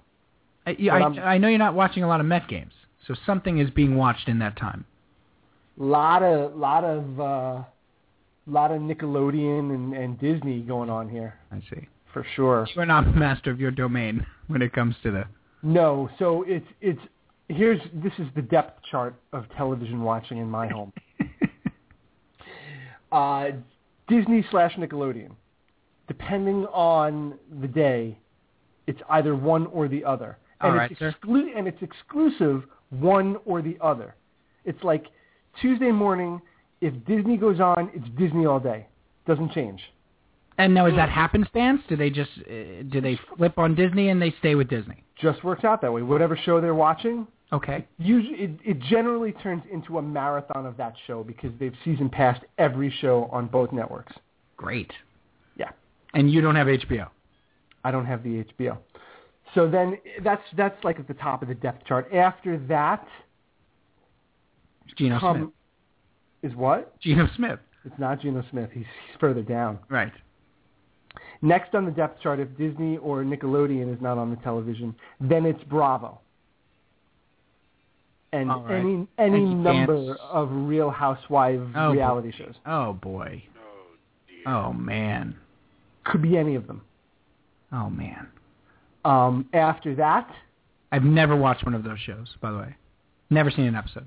And I feel like I've seen every one. You've been all around this great country of ours with these women. After Bravo, Food Network. Oh, nice. Great. It's bad. It's not terrible. Food Network is on quite often in our house. It's a go-to. Yeah, it's not the worst thing in the world. After Food Network... HGTV. Big Brother. Oh, man. Right. We need to get some episodic up in here. Yeah, nothing like that. PJ objects. Watch yourself, counselor. I'm not going to tell you again. PJ Chambers, Mr. Cachopo. Chambers. Are you a Netflix subscriber? Yes, I am a Netflix subscriber. I'm a fat flipper. It's easy for you to say. Flippity flu. In my day. No Orange is the New Black. No House of Cards. I watched a little House of Cards. Oh, did you? A couple of cards? Much past the first episode. So you didn't make it to season 2, episode 2? Or No. I stopped at 2 episode 1. Why would anybody watch that? Like, this show stinks. And I threw my iPod out the window. Do you like Orange is the New Black, Peach? It's my next one. I'm getting ready to do it. Okay. Is it canceled? Isn't it canceled? Wasn't there something about the president of Netflix say? Or is that a hoax? No, I have no. There is no president of Netflix. I am President Netflix. It's an autonomous collective. No, that's his name. It's not an actor in a suit with a flag behind him. President Netflix. People of Netflix. It has recently come to my attention. Can we make it Morgan Freeman, please? People of Netflix. Actually named after Jebediah Netflix. Jebediah. Founder and CEO. Jebediah Netflix. Of the Charlestown Netflix. Of the Charlestown Netflixies. Netflixies, right. He changed the pronunciation. The Netflix Did you, so Pete, you are watching The Leftovers, right? I am watching The Leftovers. And are you up to date? No, I haven't seen episode 4. Episode 4 is in Neither have I. Okay, so we're in the same spot. Yeah. Spoiler alert, by the way. This is a fascinating show. If you're... Don't pull your headphones out, Cal. It's a fascinating show, and it's not what I expected. Is it? What?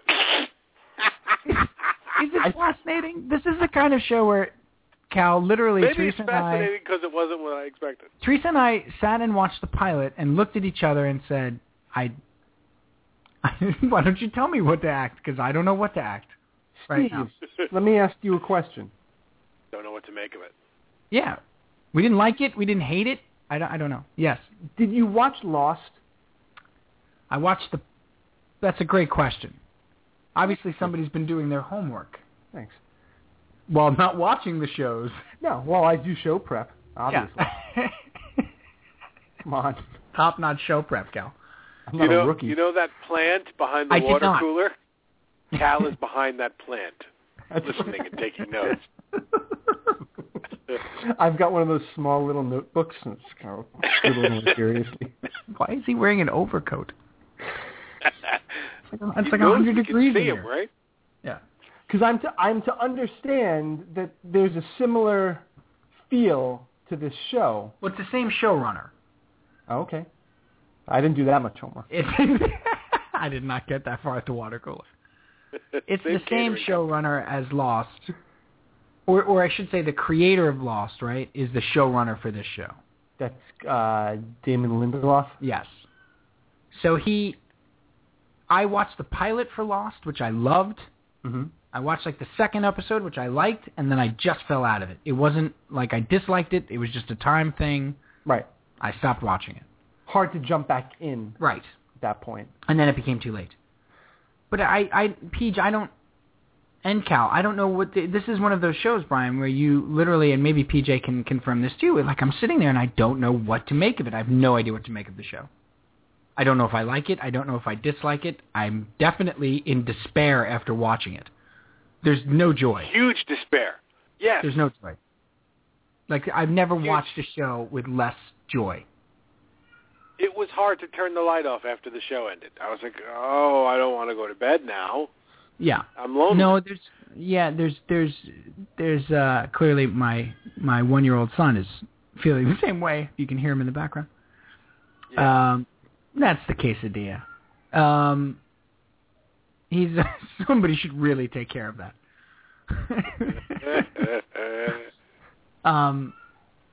But I don't know. I really don't know. So we watched the 3 episodes. The 4th one was on Sunday night. I don't know if I can go back for 4 because I had dreams on Saturday night that kept me up for 5.5 hours. That was because of this one show? It's in some way, shape, or form related to the show. There are definite elements of the show that are... Cal, it's a fascinating... You thought it was going to be more sci-fi, Peach? I did. For some reason, I thought we were going to get into, something that felt a little bit more X-Files like. Okay. Perhaps that like every episode, was a clue, or or something like that, or it was a flashback where you learned something. But it's really he's not doing that. No, it's like character study and like you said, it's people being forced to abandon old philosophies and adapt new philosophies, and what the heck are they going to be? Right. All set in this, Cal. All set in this one small hamlet, which I take as like a Westchester, Peach, right? Like a Rye or something like that. It feels like a right outside the city kind of New York hamlet. Mm-hmm. So it's all in this town. And I guess in the book, Peach, the guilty remnant are only there. Like they're not throughout the whole country or whatever. I don't know if they've alluded to them being throughout the whole country. But in the book, this book by Tom Perrotta, which I haven't read, and I can't read now, apparently the guilty remnant is only in that town. And so it's like the cult is sort of forming there. But I was talking to somebody about it today, Peach. Here's what I sort of like. And Cal, this is what's interesting. So basic premise, show opens up on October 14th. I think it's 2011, right, Peach? It's 3 years from today-ish, right? Right. 3 years from wherever the show is set, yeah. Yeah, so maybe it's 2013 or whatever. So on October 14th, 2010, 2% of the Earth's population disappeared in one moment. Okay. No, 144 million people, no rhyme or reason, gone. Gone. Mm-hmm. And now it's 3 years later, and they're in the aftermath of that in this one town, and we're seeing all these people's lives and how they were affected by it. So it's sort of like a slice of everywhere with this little town. Yeah. Right? But what's fascinating to me is in this third episode, Peach, when they started talking about how they have no explanations. Like they have little blurbs like on the TV, like religious leaders don't know what to make of it. It's not the rapture. And they're trying to find a common thread to why people were chosen to go. And one of the groups, it just happens that the entire cast of Perfect Strangers was taken. It's like even Bob. What? That's like, part of the show? It's like one attempt at humor. But it speaks more largely like Mark Lynn Baker, Bronson Pinchot. Right. It's like two people in a bar and the show's on TV and someone says, can you believe that whole everybody cast from this show went? Yeah. Right. But it speaks to the larger idea that people are trying to figure out a rhyme or reason why people were taken. No, they were. Why those people departed. Okay, so we don't know that they were taken. We don't know where they just literally disappeared into thin air. Okay. They were there 1 minute, gone the next. So the 98% are the leftovers. That's correct. Right, and it's them trying to just be a huge practical joke. Right. Right. Well, that's what I loved about the interview, right, with the family for the departure benefits.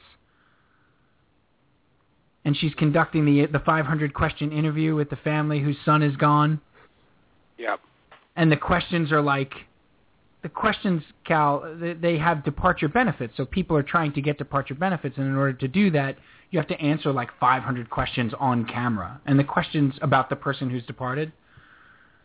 And the questions are just bizarre because, like, you can tell, like, the government's like, maybe it was a drug ring or something. Like, had your son ever been to Brazil? Like the food allergies.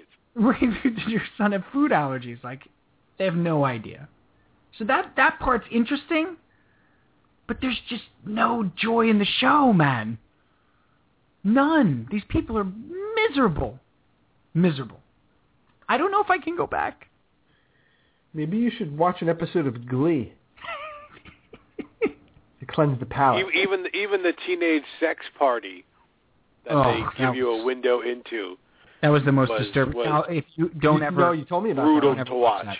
Don't ever watch that. Brutal.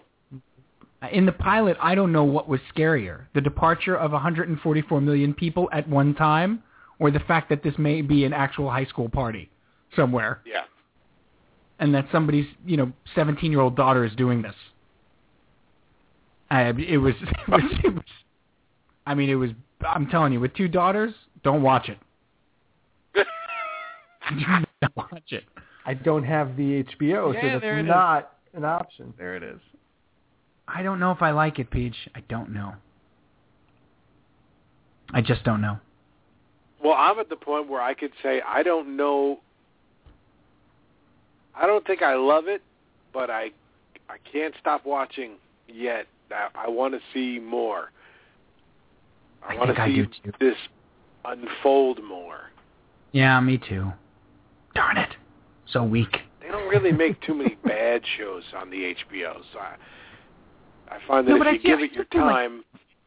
I do feel like this one's trying a little hard, though. It's so bleak. It really is. It is tough. It's really tough. It's so bleak. Like, I could compare it to, No Country for Old Men, which was so stark and so bleak, but that was comparison. Also funny. Right. In this horrific way, it was funny. Yeah, there's a certain nihilism involved in this show that I don't know if... Like the Perfect Strangers thing is like trying to have a moment of levity. Yeah. And it's just like, oh, great. The Perfect Strangers guys, they got them too? Like everything's like so bad, you're like... They got Bronson Pinchot? What do you mean? He was in his prime. And Gary Busey, right?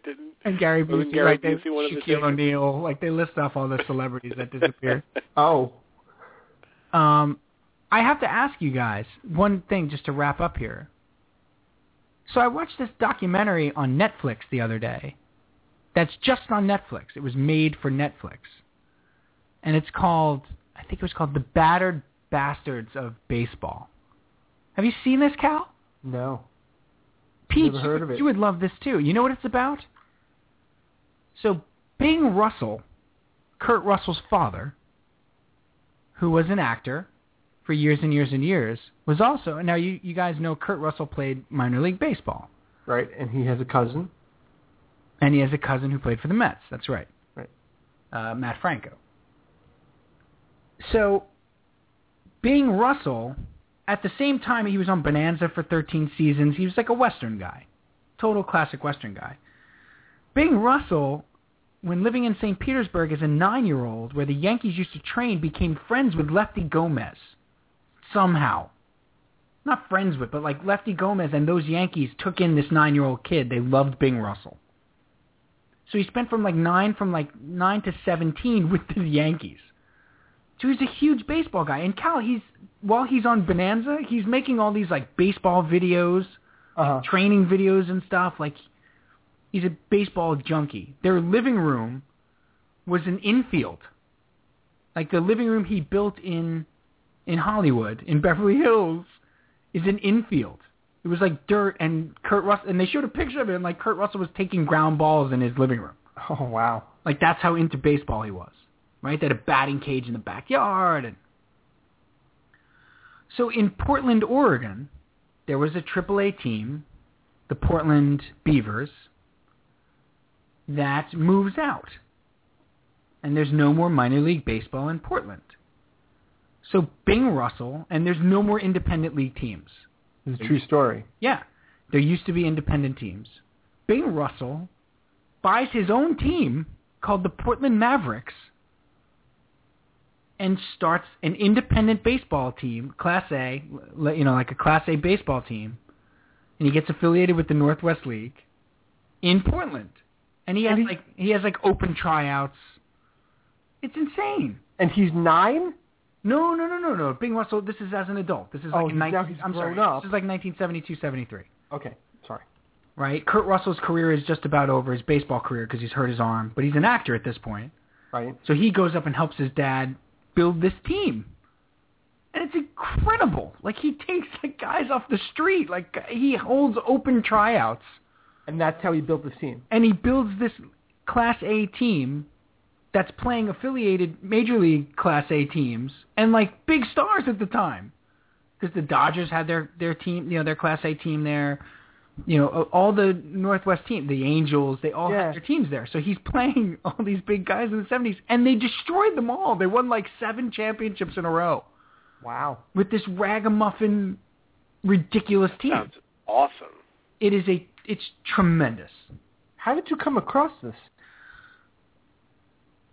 So on Saturday night, when I'm having my existential mortality anxiety crisis, sure, I'm looking for anything to watch while in bed because I can't fall asleep. And I watched about 9 comedians in cars getting coffee. I got myself caught up in that. Help? Yeah, it was great because it's just turning off my brain. I don't want to see any, the last thing I need to do is like go listen to Elliott Smith or watch like a Kurt Cobain documentary. And so then I was flipping through the documentaries on Netflix, and I love documentaries. I love them. And I saw this made-for-Netflix only documentary, The Battered Bastards of Baseball. And it's Kurt Russell. I like it to Kurt Russell. And it's baseball. What a great story. Tremendous story. Wow. So great. A lot better than the documentary I watched. Uh-oh. I sense a Kafka moment. Also on Netflix. I just watched it. The one on Harry Dean Stanton, partly fiction. Oh, that's partly fiction. Someone made a 90-minute decided to release a 90-minute documentary where the guy wouldn't talk the entire time. Right. Here's an interview with Harry Dean Stanton. So tell me about your childhood. I don't want to talk about my mother or my father. And then he just sits in silence. This is not a film. What you have here is a collection of somebody taking the fifth about his entire life. That's what they should have called it. Harry Dean Stanton taking the fifth. I don't want to talk. Parts 1 and 2. Leave me the F alone. Harry Dean Stanton story. Oh man, that's I had heard about that because Marin had the director on, right? Yeah.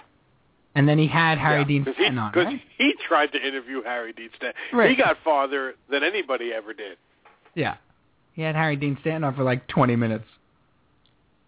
I remember that. Harry Dean Stanton sounded like he smoked 214 cigarettes during the 42 minutes that Mark Maron was interviewing him.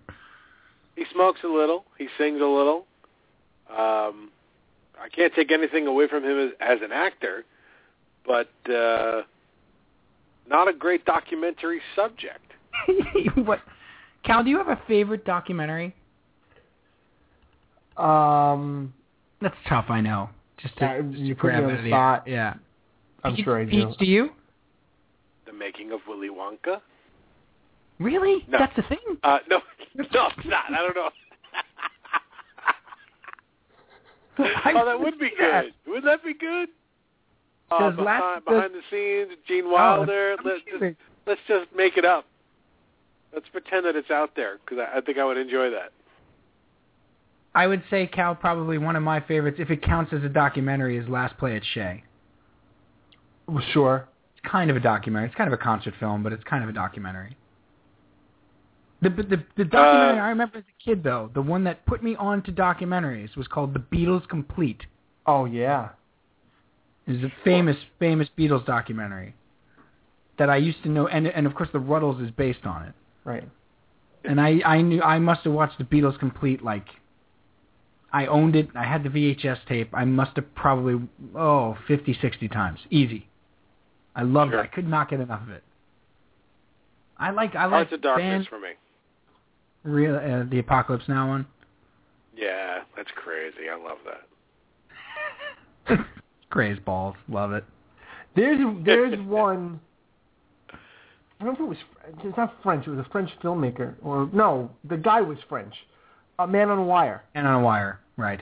The guy that walked between the Twin Towers. I have a hard time watching that. It's a little it hurts. harrowing. It is harrowing. I can't say it. Harrowing. It's Richard Harrowing? It's But I love that one. Okay. That's excellent. That one's great. I love sports ones. I love sports ones. Yeah, I can't get enough of the sports ones. There are...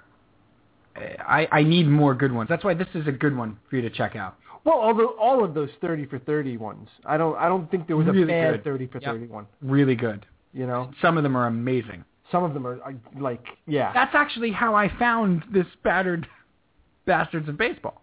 Uh-huh. Was I was looking at 30 for 30s, and this came up in a You Might Like. Right. Because I was looking at the Steinbrenner one. The Steinbrenner 30 for 30. Great. God bless the algorithms. Tremendous. The Gretzky one was terrific. I haven't seen the Gretzky one. That was the first one. That was the first one? It was unbelievable. I think I've probably only seen like 6 of them. Oh, you could... there's a ton, right? Queue them all up and just watch them. They're unbelievable. The one with the Tyson one. I didn't see that. With Buster Douglas. Yeah. That one was terrific. There was Jimmy Connors one was unbelievable. Really? The U.S. Open. Pete, you'd like that one. That's when he makes Love the Open. Jimmy Connors. Yeah. Oh yeah, PJ would love that. I was at one of those matches. That's the only time I've ever been to the U.S. Open. That documentary really paints Aaron Crickstein in a weird light. Really? Yeah, like as a real sad sack loser. It's a name I never thought I'd hear again. And you would never think of Aaron Crickstein ever until you watch this.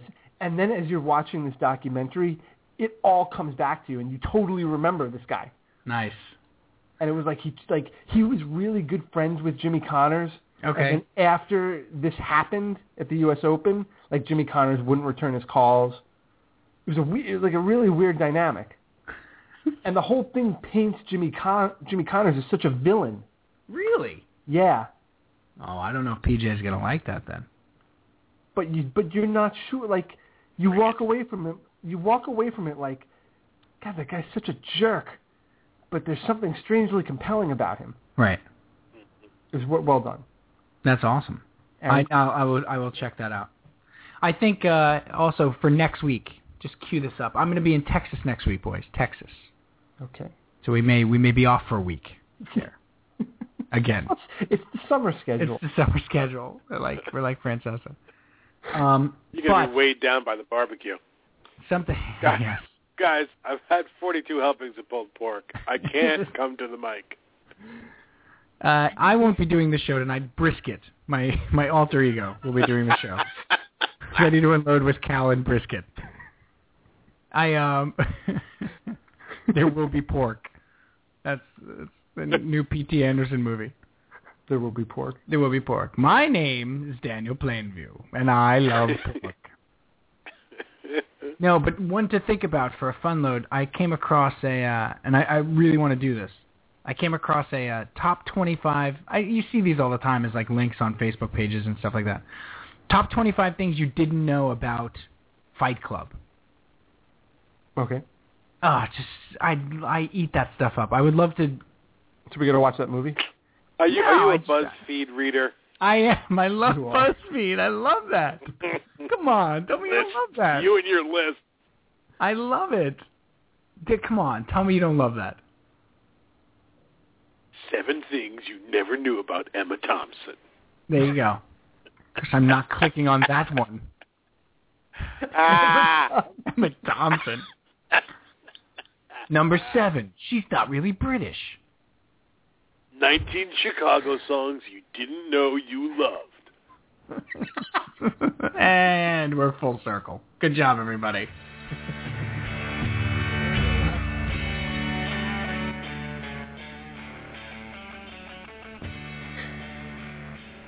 Mr. PJ, final unload over here.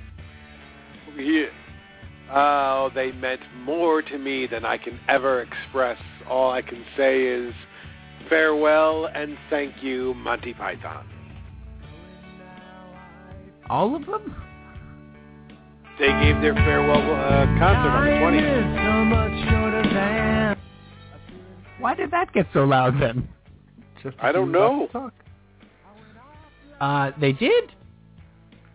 They had a farewell performance from London, and it was simulcast in movie theaters all over the country. What? Live. No one tells me anything. Featuring Eddie Izzard and Mike Myers as feature players. What? Come on. Yeah. This country? In America? Yes, they did Cheese Shop and the Parrot Sketch and Every Sperm is Sacred and all the good ones. I think you dreamed this. All right. Farewell, Monty Python. I love you. Cal, final unload. Hey, big congratulations to my girls who went down the Jersey Shore to AC last week and won all the awards. Everything. They won them all. And I could not be prouder of them. So, congratulations to my little dancers. Tiny dancers? No, they're little dancers. They're not tiny. Damn it. They're little, and let's hope they don't get big and continue to dance in Atlantic City. In a different venue. Right. And my final unload is, for all you boys, farewell, Mr. James Garner. The magnificent, great,